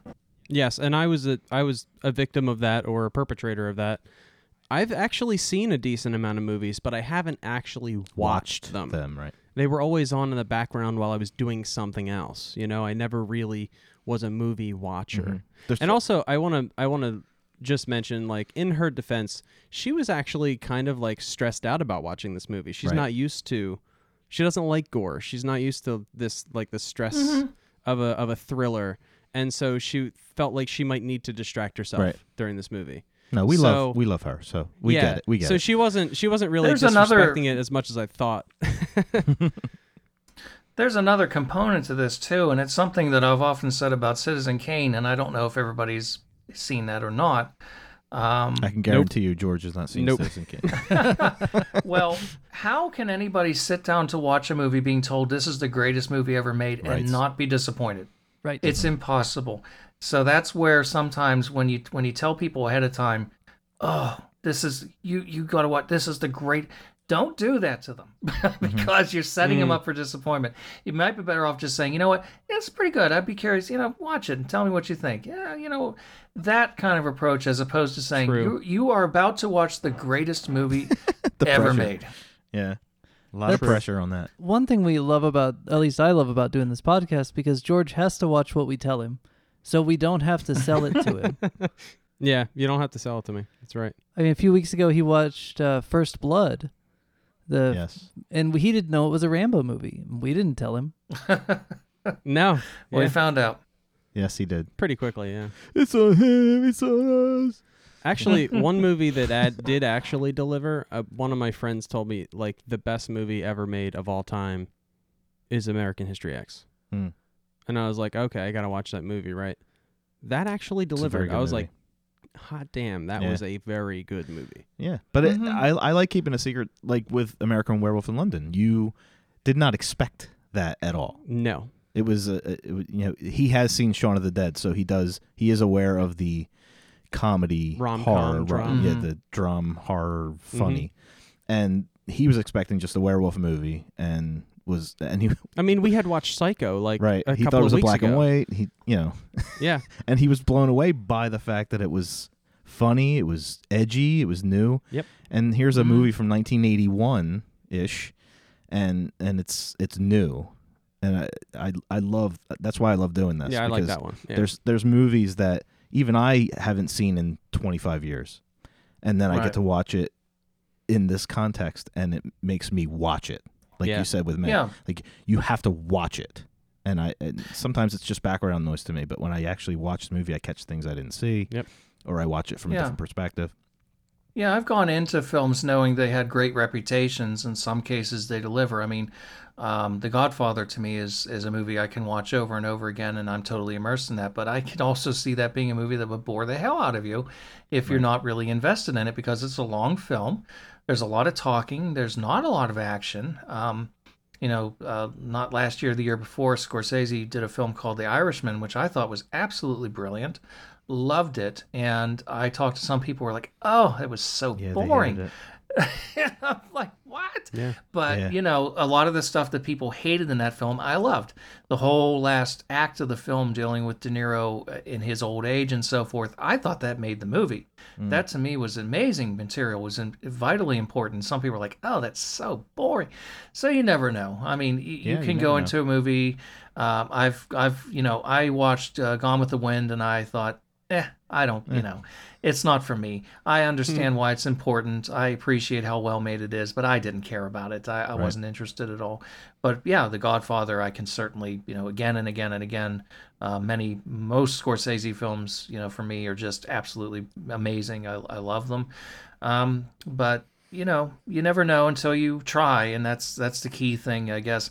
Give it its due, give it a fair trial, I guess, so to speak. And then, if you like it, you like it. If you don't, I think the key is just to be able to articulate why you don't like it or why you do like it. Yeah, I mean, the fact that someone would even say Godfather's boring because there's no action. Like, if there was no dialogue in that movie and they were just looking at each other, I'd be like, yeah. Oh, I love it. I mean, there's just... Absolutely. Look at that look he just did. Look at that look. And that's Al Pacino before he became. I mean, I love Al Pacino. Don't get me wrong. And I mentioned the Irishman. I thought he was brilliant in that. Best performance he gave in many years. But he turned into a caricature after a certain point. I mean, as much as I love him, we're accustomed to him just shouting for no reason. But he doesn't do that in The Godfather or Godfather. I mean, none of his 70s movies, he really doesn't do that. It's the subtle Pacino. I enjoy the subtle very Pacino. Subtle. I do too.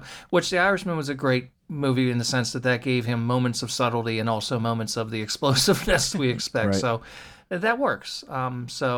Yeah, to me, that's, there's nothing boring in that. But yeah, I mean, depending on your attitude, especially if you think movies need to be really fast and the cutting needs to be really fast, that's going to be a tough sell. I do that stuff with, when we watched Young Frankenstein, I was like, okay, watch Gene Wilder.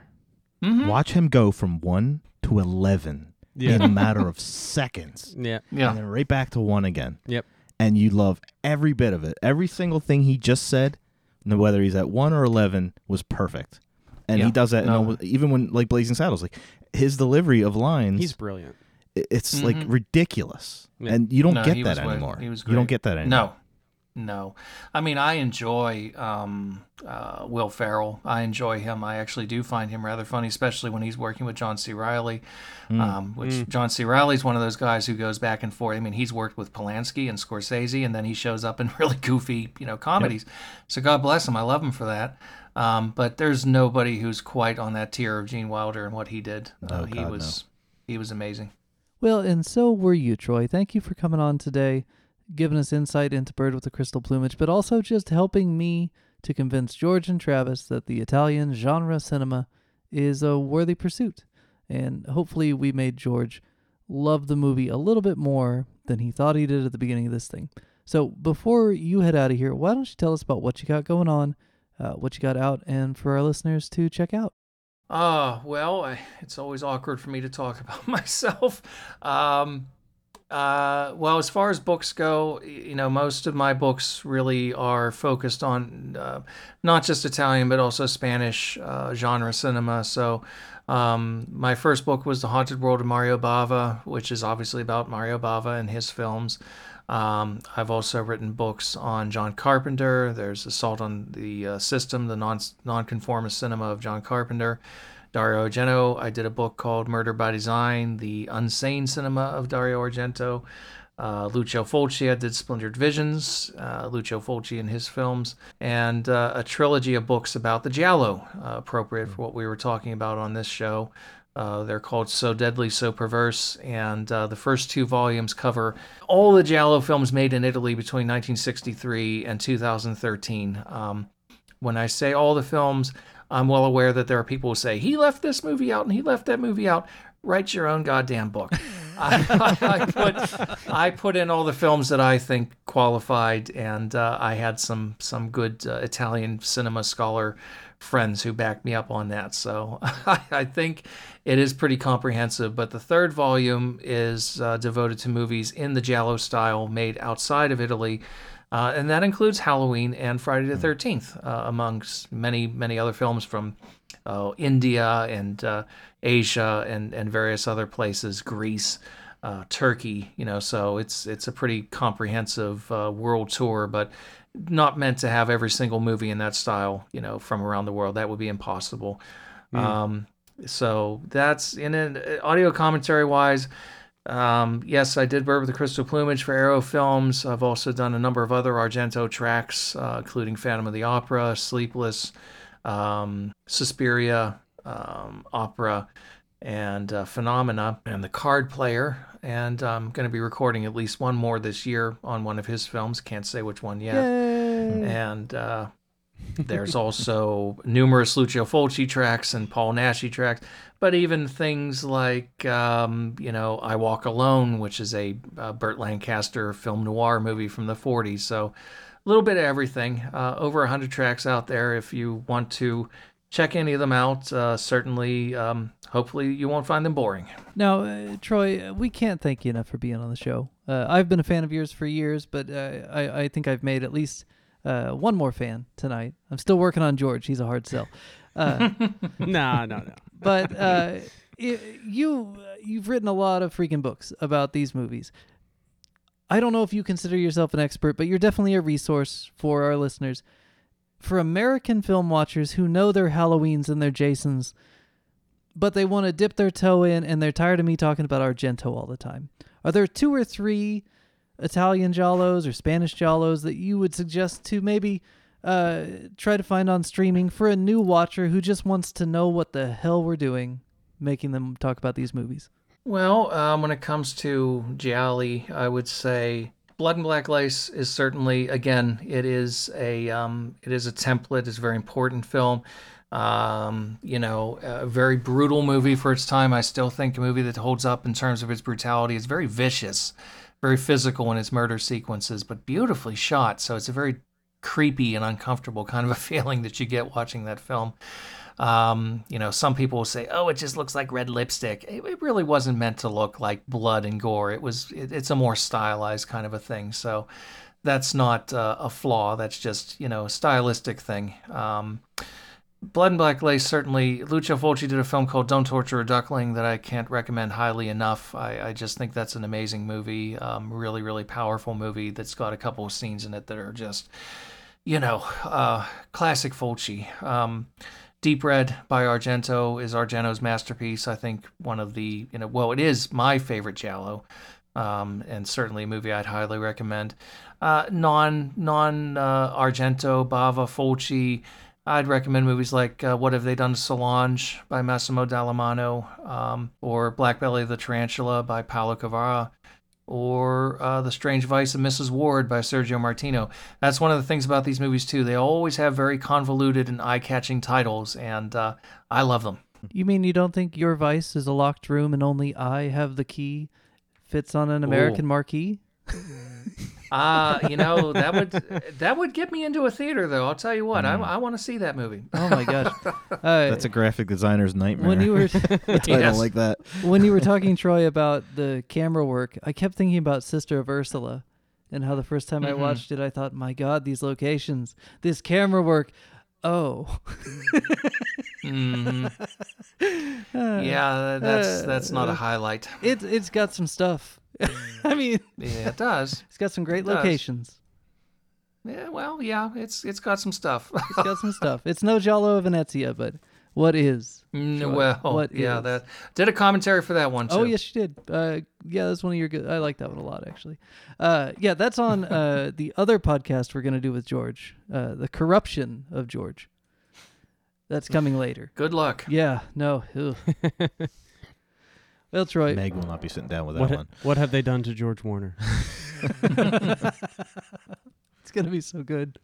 Solange was one of my favorites, too. Oh, yeah. I forgot I made you watch Solange. I like Solange a lot. You're going to love Don't Torture a Duckling, too. It's going to hit some notes for you that you don't expect, I think. But I think it'll work. Travis, I don't know. Yeah, I'm not. There is a particular scene in that film that nobody ever forgets, and it lingers with you. And it's a very intelligent movie too. It's actually very Fulci, apart from all the blood and gore, was really very interested in a lot of sort of socio-political commentary. So there's some stuff in that movie to chew on. There's some interesting kinds of social commentary that I think it's a very layered movie. Very good. Well, Troy, thank you so much, man. If we can ever do anything for you, let us know. We're always around. I will call in a favor if need be. All right, Troy. Well, thank you for your time. Thank you for having me. Hey, Troy, anytime Thanks, Troy. You want to talk about movies? Oh, yeah. If you ever want me on again, just let me know. I mean, masculine reaction of happiness. Okay. Wow.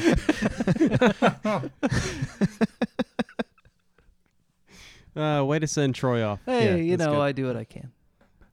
I'm here to entertain. Thank you so much, Troy. All right, thank you. Have a good night. Thank you. You too. Thank you both. Thank you. No, thank you. Thank you. Oh, go thank yourself, George. Yeah. I'm going to make a T-shirt that just says, yee!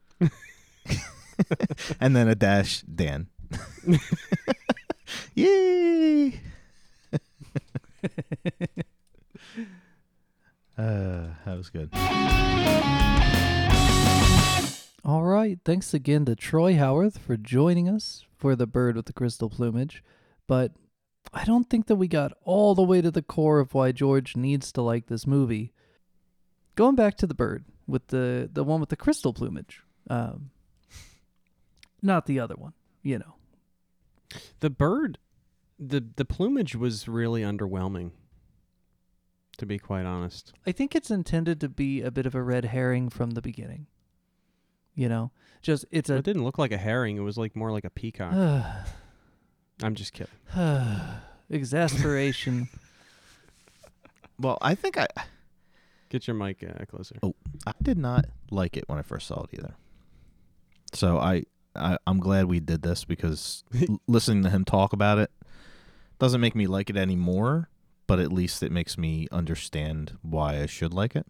Well, it's that thing where if you saw Deep Red first and you hadn't seen any other slasher movies in a long time, you hadn't seen Jolly, and you were just, hey, I like Deep Red, what do I watch next? This is really the answer because it takes you back a bit. You can see, if you compare it to Deep Red, you can see where in his formula he's improved. You know, where is Deep Red a tighter product than Bird? But you can also see that a lot of those ideas were already manifest in his first movie, and some of them have a harder edge than they end up having in Deep Red. Some of the violence in this is a bit more personal, a bit more brutal. Mm-hmm. It's not as gory as Deep Red, but it's got just like a certain malice to it that I think Deep Red goes for but never really achieves at the same level. Did you catch like the Joker feeling? Joker from Dark Knight with the knives at the beginning in that tray. Yeah. That like full frame visual of knives on a drawer just very much reminds me of that shot in jail in The Dark Knight where they're scrolling across his knives like yeesh. And the end. I mean, totally forgot about that. You got kind of a Joker feel at the end as well. Uncontrollable laughter. Yep.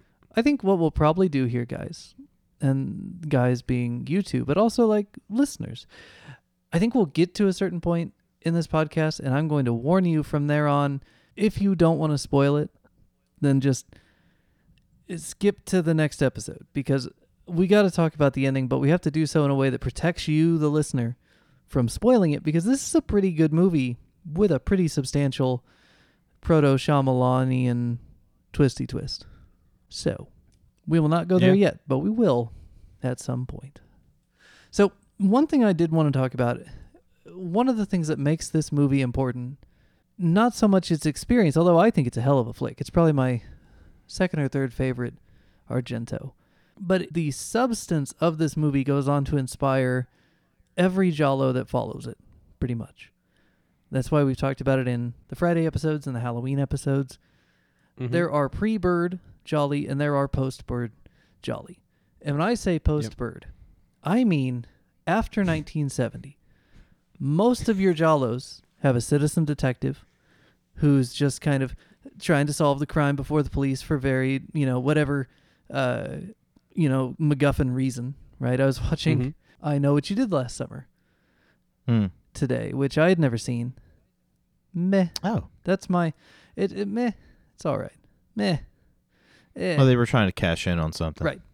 But it's a fine film, but the whole time I'm looking at this thing like, oh, of course you can't call the police because of plot reasons. Like, yeah, it's the same trick we've been using for 30 years at that point. So it's fun to see that it stuck around, and it's been in other things. I mean, obviously Psycho, she couldn't have called the police for help. So anyway, in the Bird thing, the citizen policeman becomes a thing.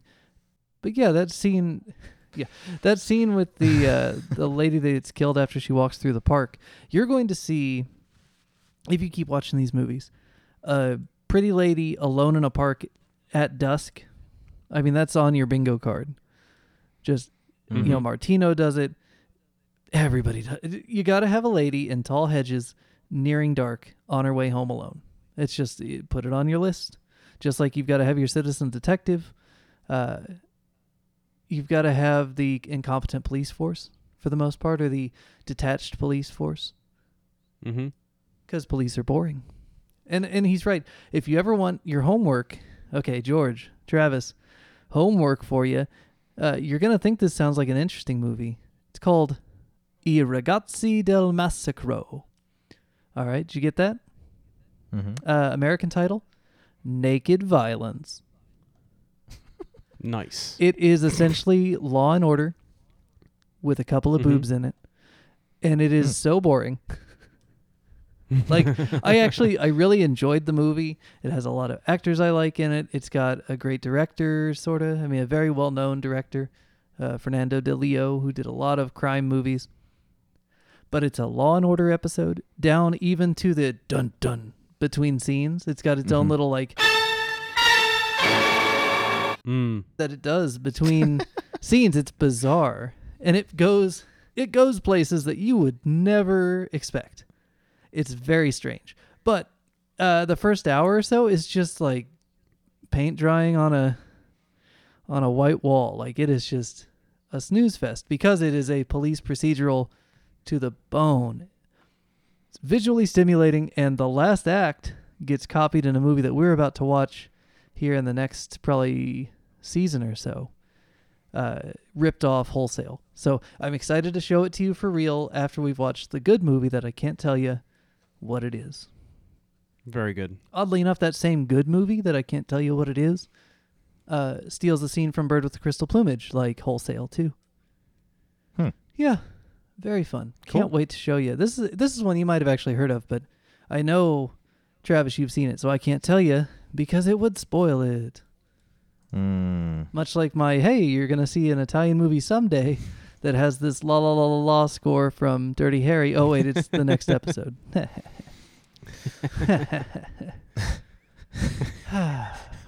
Well, you Ernest P. Worrell? I crack myself up. Actually, my kid was watching Ernest Scared Stupid earlier, so I might be. Let me ask Vern. Vern? It rubs off on you. Oh, man.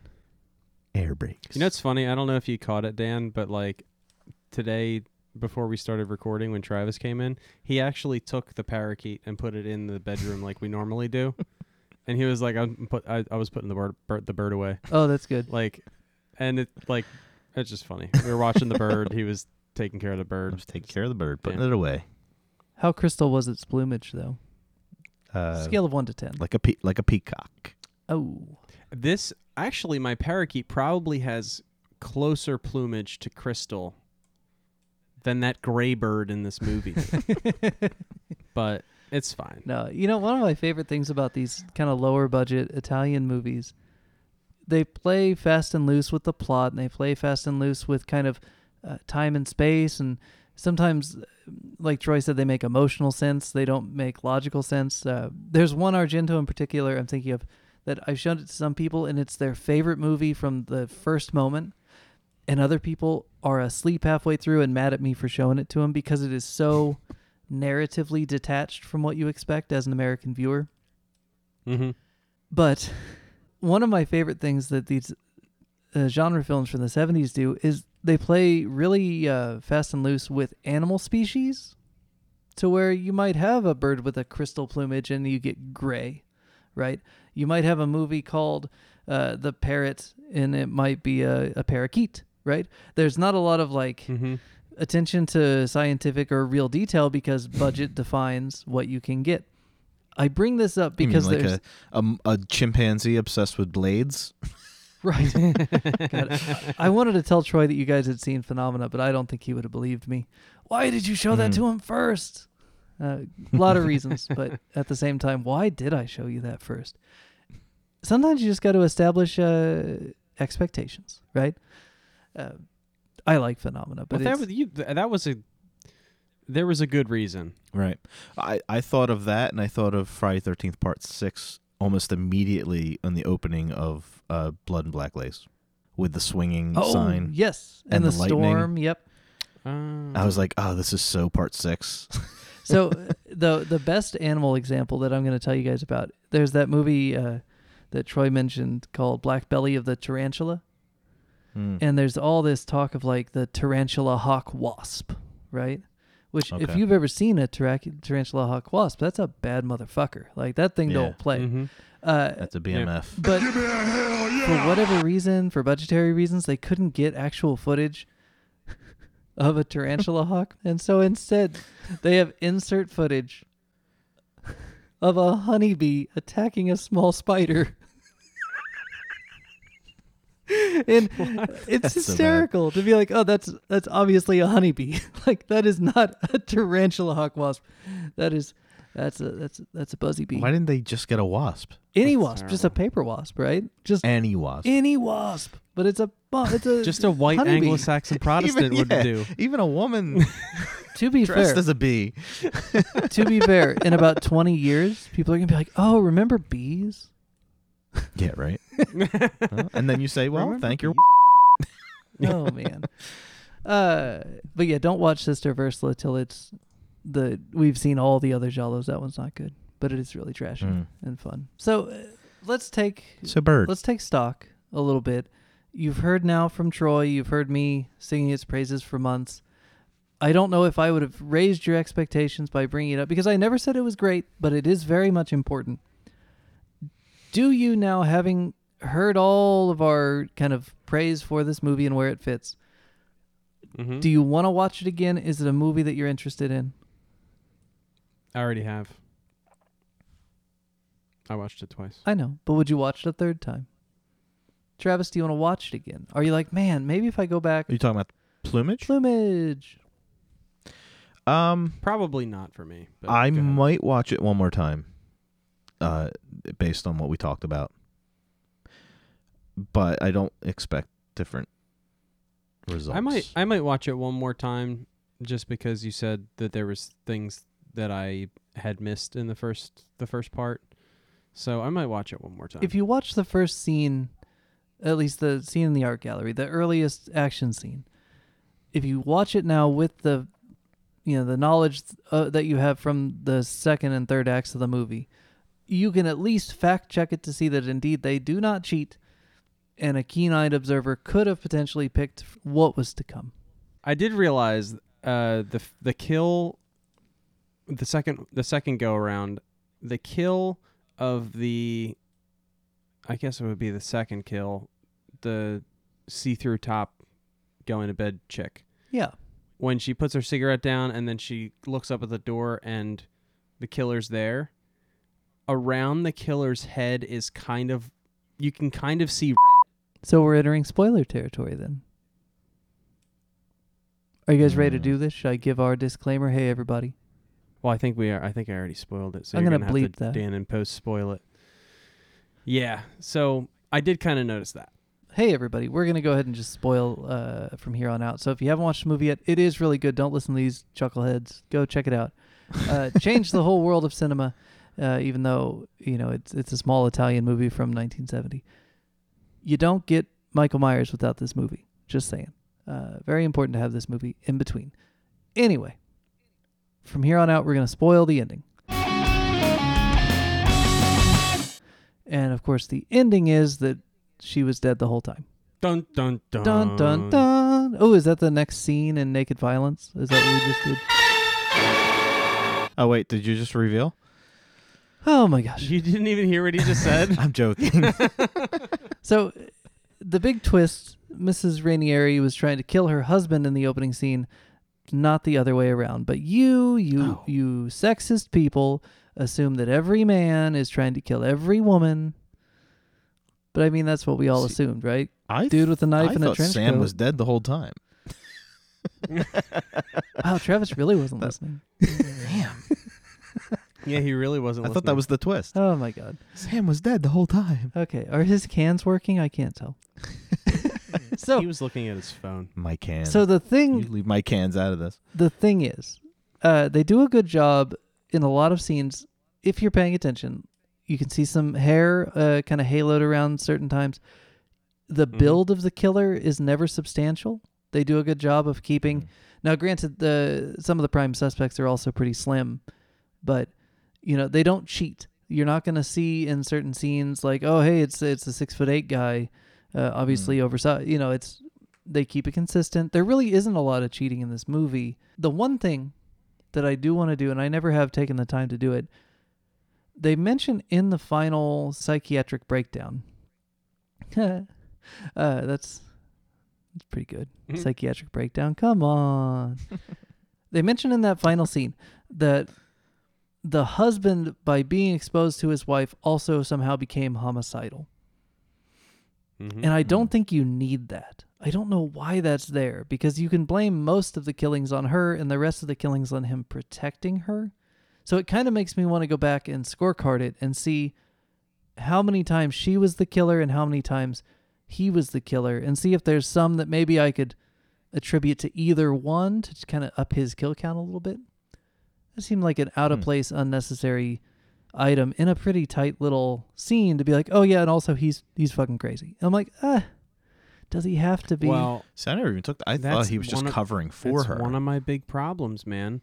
Like, well, it was obviously him who tried to kill Sam on the street in front of the old lady. Yes, because it wasn't her. She was Right. in the hospital at the time, so it had to be him. That was one of the things that, you know, at first they point to Carlo, right? and they kind of keep coming back to Carlo. He's always he's he's the guy you expect to be the twist ending, and they build him in that way where he's at the beginning, he's a red herring, and then he's good again. But then you're like, oh, it's been him this whole time. Yeah. So you think it's him towards the end, and then it's the husband, Mr. Ranieri or whatever their name is. Then it's the husband. He confesses to all the killings, and then he dies, and then you realize that Sam's girlfriend left with Carlo. Yep. And I'm like, but hold on.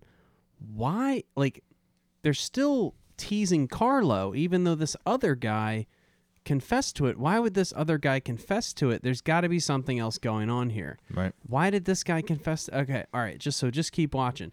You keep watching, and then they tease Carlo again in the room. He's holding the knife, but you don't know that until a second or two later that he's got a knife in the back of his neck, right? So they tease him again then, and he's dead. And then they reveal who the... So what I'm thinking is, you don't even need the husband. I think the movie would have been better just leave the husband's confession and all that shit out. Right? And the only thing that he did was try to cover for his wife trying to kill Sam on the street. That's the only thing that he should have done. But you have to take into account audience expectations, right? They expect the twist to be another male, so they build it up to be a twist that never delivers, and then you twist on the twist. It's playing with the expectations of an Italian audience in 1970 where they assume another male will be the killer. When we got to that point, I was thinking, wouldn't it be cool if it was the blonde? The girlfriend? Sam's girlfriend. If they somehow twist that, if they just tweak the story enough to where she could have been the killer when she got taken, but then once they finally show her tied up underneath the couch, then I knew that wasn't going to happen. But they kind of made it so it might have been her just because she fled the scene as well. Maybe the two girls are working together, something like that. Well, she's also like a prime victim, so if you think the killer's Carlo takes her, and you're like, oh, he's going to kill her. Because if Carlo's the guy, she's a prime victim for this killer. A female, young, because blonde, Sam whatever. Witnessed the attempted murder, making the blonde working with the redhead would have been cool too, and not the husband. The husband just kind of tried to cover for her at the end. He knew about it. Right. And confessing would have taken them off her trail. Right. But the two girls working together, that probably would have been cool too. Because she's kind of surveilling Sam. Yeah, sure. Yeah, that would have been cool. Yeah. It would have been a totally different movie, but yeah. One of the things that makes these jollies so interesting and fun for me is you get to play along the whole time. So many modern movies, American movies, especially like the Sherlock Holmes movie that came out 10 years ago with Iron Man, Sherlock Holmes. Mm-hmm. There is a mystery, but they don't give you enough to try to play along in any legitimate way. You're just kind of along for the roller coaster ride. And then in one scene, they're just like, you're too stupid to figure this out, so let me tell you all the stuff that you would have seen if we showed it to you, but we didn't because we hate you, audience.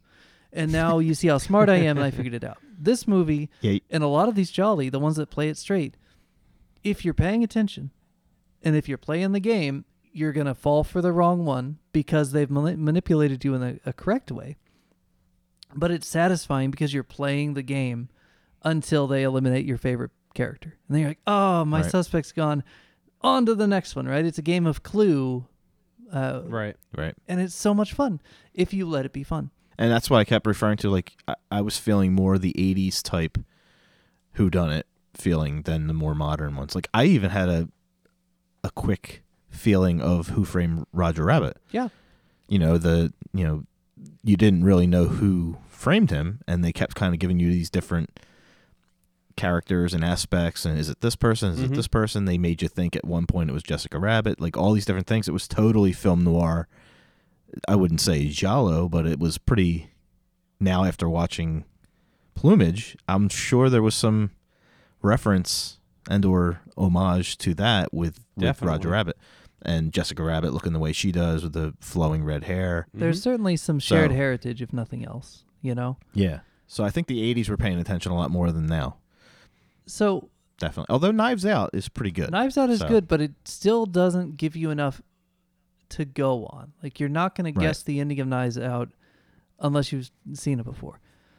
Part of that is because of the perspective of the storyteller. Like, the narrative itself is so confined versus this one where you're kind of third person over the shoulder of Sam the whole time, so you can see more than he sees. Whereas I felt like Knives Out, it's very much first person, like you're experiencing it along with your main character, which is fine. It's a different style. It's not my favorite, but it was certainly better than Sherlock Holmes. Right. I hate that movie. Well, see, that's interesting because I didn't mind Sherlock Holmes, and I even like the series, the Sherlock Holmes series with Cumberbatch. Benedict Cumberbatch. I think maybe the Cumberbatch one might give you more to go on. I liked Sherlock Holmes, but I hated Signs for that reason. Okay. Like, Signs, the end came together, and I think I've talked about this before, but the end comes together, and yes, they took things earlier in the movie that you saw and kind of pieced them together to help Mel Gibson defeat the aliens, but they're not things that you should have seen. Right. I like movies that give you the things that you should have seen, but you didn't. I like that. Mm-hmm. But this movie makes me appreciate Clue a lot more now. I'm going to watch it on a totally different level because they do all that stuff, and it's a comedy, but it's the whodunit part of it is. I'm going to have to see Clue. Yes, you will. Yeah, you definitely will. I recommend it. Tell me your thoughts when you see The Painting. That's an odd painting. I forgot to bring up the painter. Oh my gosh, you mean my college roommate? He wasn't. Yeah, he wasn't in my notes. I think it was one of those things where I didn't take notes because I just couldn't look away because it was like a car wreck. Yeah, like so it's terrible. Insane. It's insanity. It's funny. Like he puts the ladder out the window and like Sam climbs up it, and then they don't take the ladder in, so like anyone can come in. Also, like Dirty Harry. Yeah, when he was going up the ladder, I said, if that apartment isn't long enough to house that ladder, I'm gonna freak the fuck out. Like, because it was a long ass ladder. I was waiting for Hot Mary and her boobs to come out. Oh, Hot Mary. Hot Mary. Oh man. But anyway. So there.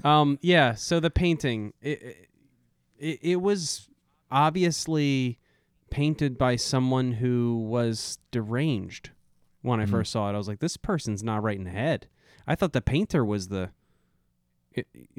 killer, and maybe the painter went into the shop to buy their own painting so that nobody else would, so they wouldn't put it together. Why isn't the painter the killer? Do we know who the painter is?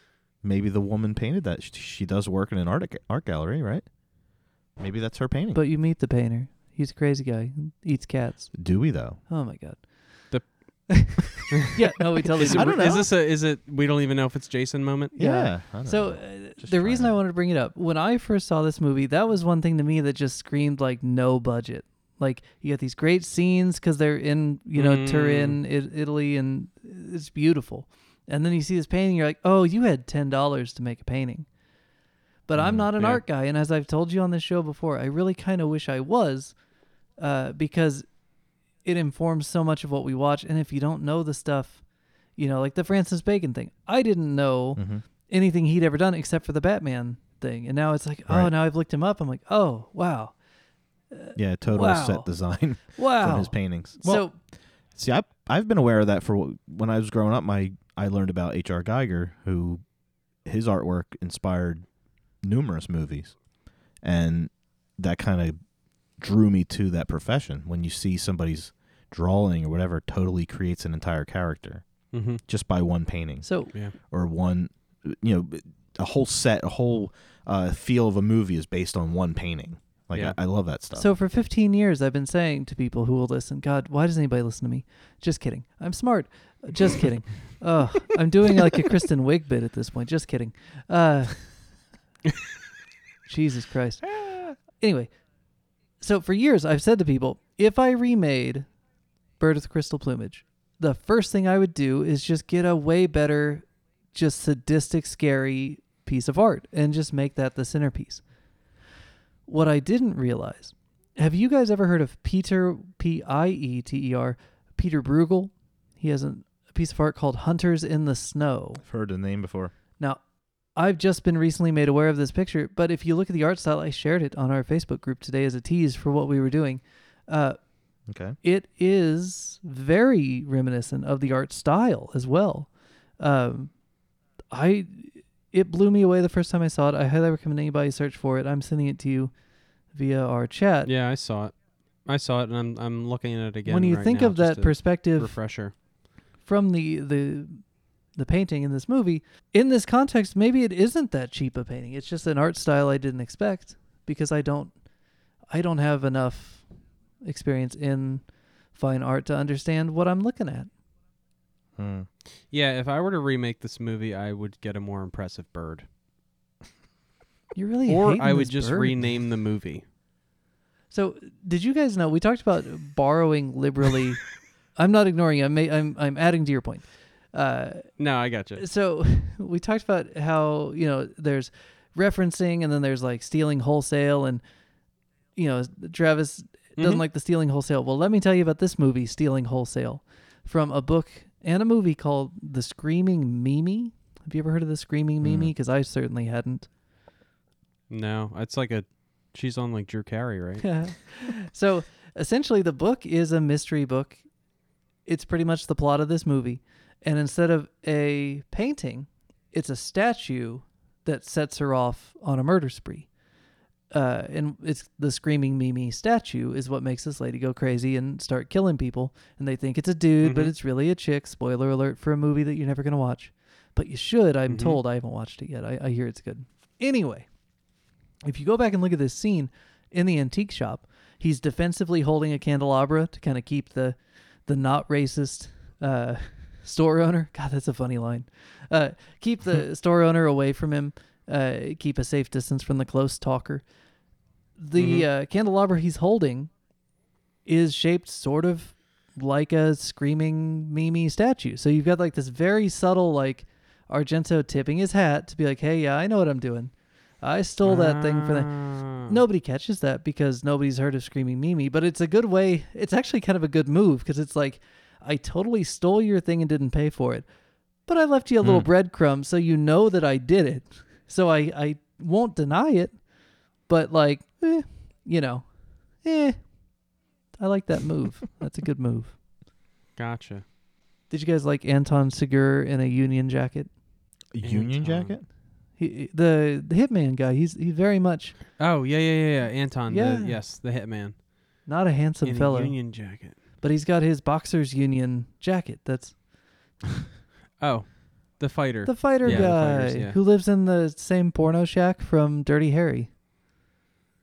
Yeah, they can't shoot a gun and like shoots randomly and can't catch up with a regular person that's trying to run away. Well, like, he's a clone of some Django Fett, hitman. and so his accuracy's a little off.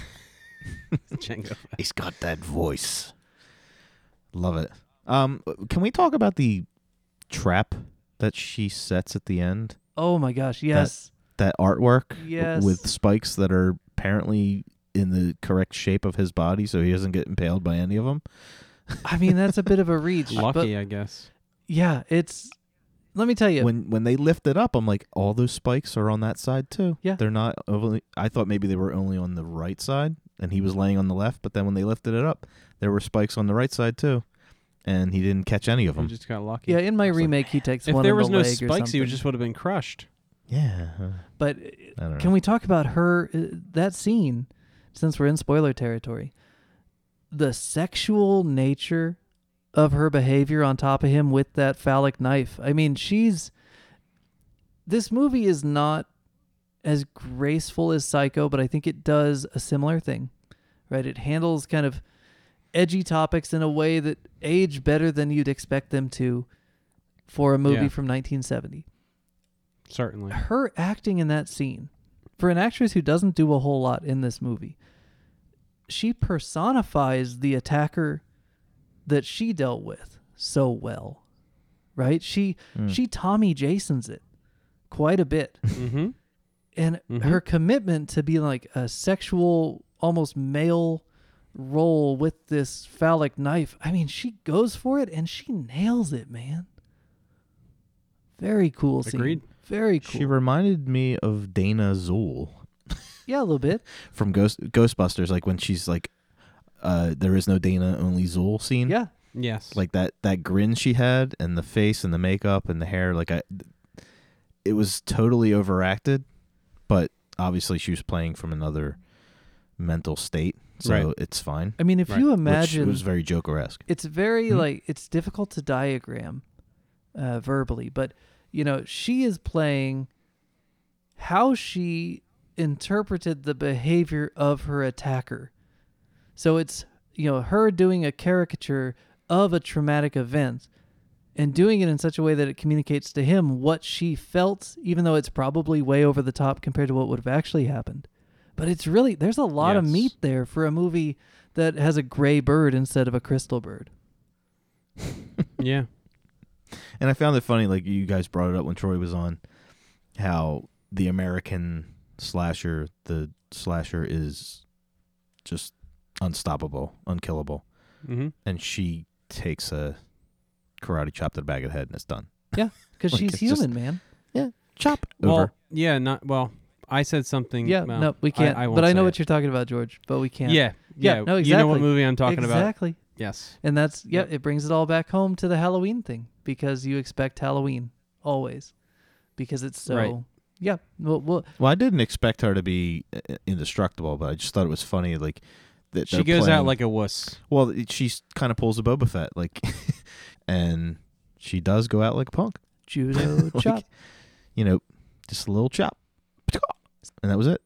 You remember back in Friday the 13th when Alice takes a nap in the third act, and I complained about that quite a bit. Yeah. How could I forget But about then that? you've got Susie Kendall in this one, falling asleep and waking up after her traumatic attack, and I'm just like, man, I guess that's just the thing people did after this movie, is they were like, oh, hey, I'm being attacked. The stress, I now sleep. It's very strange. It won't be... It was cut in a way where it was almost implying a dream. Yeah. Like they edited that to the point where they wanted you to think that attack didn't happen and she was having a dream. Yeah. Even though it did happen. Yeah. I will tell you, this is That not the was last purpose. time you're going to see Susie Kendall fall asleep in a movie. That's as much as I'm going to tell you. And hopefully you forget I said it Okay. by the time we watch whatever movie I'm referring to. You're referring to it, yeah. Oh my gosh. I can't wait till we watch that American movie that I can't tell you the name of because it'll give it away. But the one that steals the ending of Naked Violence and also the scene from this movie just wholesale, because you're going to see it and you're going to be like, why have I seen this before? And then we'll talk about it and you'll be like, oh, damn it. Dan told me it was going to happen and it did. Is that this season or next season? I haven't. You can't tell me. Okay. Yeah, I can't. I can't tell you because if I tell you, because you probably don't. We're just gonna. I can't wait. I'm very excited. We'll do it on the night. Oh my god! On the night. You'll know on the night. You'll know on the It's night. hard to coordinate when you're both kind of on the other side of this because I don't have my guy to bounce stuff off of because you're both on that side. It's fine. Yeah, we suck. Hey, but bring in the perverts, right? One of the funniest lines in the Bring movie. in the perverts. And then for them to be very, Silence of the Lambs and Psycho and be like, oh, no. transvestites are not perverts. We want the perverts. You know, that's a good. Right. Yeah, that's funny. For 1970, that is a good nuanced approach. You know, for in the same era as Dirty Harry, right? A lot more nuance. Yeah. Right. You know what I think? My big problem with The Bird. I'm kind of psychoanalyzing myself. You're on this bird, man. We just watched a movie, Silence of the Lambs, where I was so impressed by the title and how they got to the title of that movie. So impressed by it, and then juxtapose that to The Bird in this movie. I think that's why maybe I'm so upset. Just that?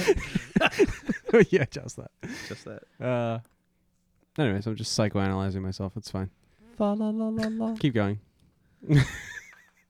Well, thank you for watching a movie that is very much more an Italian-focused giallo, rather than one necessarily meant to sell in America, right? By Deep Red, they know where the money's at, and they're making English actors speak English, and they're doing a whole different thing. But this one, his debut, it's very much rooted in a context that you guys just aren't in. So I'm happy that you made it through. Yeah. 5 years from now, when I've made you watch 100 Jolly, you're going to go back to this and be like, man, that is good. And I have seen that, everything we've watched since. But I get it. But I still think everybody out there that enjoys any of the 80s slashers and wants to know more about where Halloween comes from, Deep Red and this are two very, very influential pieces. You know what's funny? Like I don't know if you were wrapping up or not, but when I hear about Crystal Plumage, everybody says it's iconic horror film. I didn't feel any horror. It was a thriller. It was a murder mystery. It was all that. But because I'm so American, I guess, I didn't see it as a horror film. There was nothing horrible about it. Yeah, there was nothing scary. There was nothing. It was just mysterious, and it was thought-provoking, and whodunit, all that stuff. But I personally wouldn't put this in a horror genre at all. Like when I see more like suspense. Yeah, like when you see clips of Suspiria, you understand why that fits into the horror genre, because it just has imagery and a plot that it fits. Mm-hmm.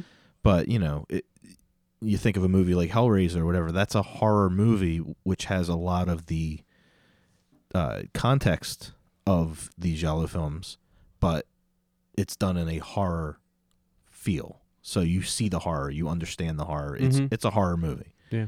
But these I don't feel like they're horror movies. Yeah, and I think that's part of it's a failure of nuance on the part of whoever is calling it a horror movie, right? What they're trying to say, and they're doing so, I guess, ineloquently. What they're trying to say is, it's a proto-slasher hybrid of a mystery and a thriller.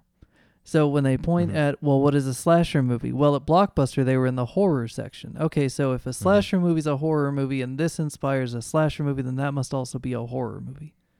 I can count on one hand the giallos that actually have frightening elements that you would associate with an Omen, a Rosemary's Baby, any of these standard horrific horror movies, rather than the slashery violent ones. When really, giallos for the most part are mysteries, thrillers. Some are sexy, some are like abhorrently violent and malicious, and some, the sleazier ones kind of border on trash, snuff. But they're not scary. They're not scary necessarily, unless, of course, you are easily triggered by razor blades and knives, in which case these are probably hard to watch. Like, if you are a person who has suffered violence or been around someone who suffered violence from an edged weapon, you're not going to want to watch this movie. It is not going to be fun, because it's a lot of slashing. And it's not necessarily like high five your buddy, woo, that was cool gore slashing either. It's personal. Real. It's realistic. Yeah. It tries to be, yeah. It's domestic, almost. Yeah. People are, minus the trench coat and the fedora, people are going through this every day. Well, and that's one thing that I love about this movie, that you have to see more of the Bava stuff to know why it's significant. But the Bava stuff all happens in small contained areas. You know, it's in an apartment, it's in a fashion house, it's in a fashion house, it's in a fashion house. I mean, that just covers 3 different movies, but you get my point. He's got a problem with models. There's each one's a different take on the same thing, but there's 3 in fashion houses. 2 in fashion houses, 1 in a gothic castle that could be a fashion house. Whatever. And then, of course, Bay of Blood. It takes place in a bay, right? But Crystal Plumage takes place in the entire city of Turin. And yet it's still contained to this small group, but it could be anybody in the city, right? It really just ups the scale a little bit. Oh, it's a cool movie. I don't know if it's the best movie, but it's important as hell, and it's just cool. They're doing stuff here that's never been done, and every movie after it in Italy is going to try to steal something from it because it made money, and that's really the key. Whether or not you think it's artistically an improvement over Bava, it made money, so now you got to do it too. And then all the stuff that we see in the 70s and 80s in American slashers is either influenced by this or influenced by something that came from this. The best example from that being, we were talking about Umberto Lindsay. Well, Troy's got a book coming up on Lindsay. Everything Lindsay did before Bird is sexy, right? It's like a lady, a guy, a second lady, maybe a second guy. They're in a house. There's some money. Who's going to kill whom and who's going to get laid, right? Because what Lindsay's doing is basically taking a formula from a movie from France called Diaboliques, and then he's tweaking it to be more boobies, right? Bird of the Crystal Plumage comes out, and right away, Lindsay turns, and suddenly he's doing 7 Bloodstained Orchids, which you guys watched as part of the Halloween thing. And it's a slasher movie. Because he's just, Bird, we kill people now. Okay, let's just kill a bunch of people. Turn the whole thing, man. There's your line. Crystal Plumage, 7 Bloodstained Orchids, Halloween. Done. I rest my case. I started out this podcast with, I don't understand why this is important. And that, do you? Yeah, I do. I do. I rest my case. Thank you for joining us on the Remedial Film Class Podcast special Bird with the Crystal Plumage with Troy Howarth edition. As always, you can find us on Twitter and Instagram at Remedial Film Pod. You can find us at facebook.com/Remedial Film Pod. We have the Facebook group at facebook.com/groups/Remedial Film Pod. Pretty easy to remember. You should also look up Troy Howarth. Make sure you check out his books. And check your Blu-ray collection because you probably already own something with him on it. And give it a spin. He's informative and delightful. So thanks to Troy for joining us. Thanks to you for listening to us. We'll be back in 1 week for our regular timed release of First Blood, which we hinted at pretty heavily in this episode. And then it's back to bi-weekly after that until we come up with another special episode to slip in there just to keep you on your toes. So in the meantime, head over to Amazon and pick up Murder by Design, the Unsane Cinema of Dario Argento by Troy. And keep an eye on this space for developments involving a certain spring occurrence that might be on the way. Maybe not totally dissimilar from our fall break, but maybe with a little twist. So keep an eye on the feed, and in the meantime, support your local movie geek. We'll see you next week.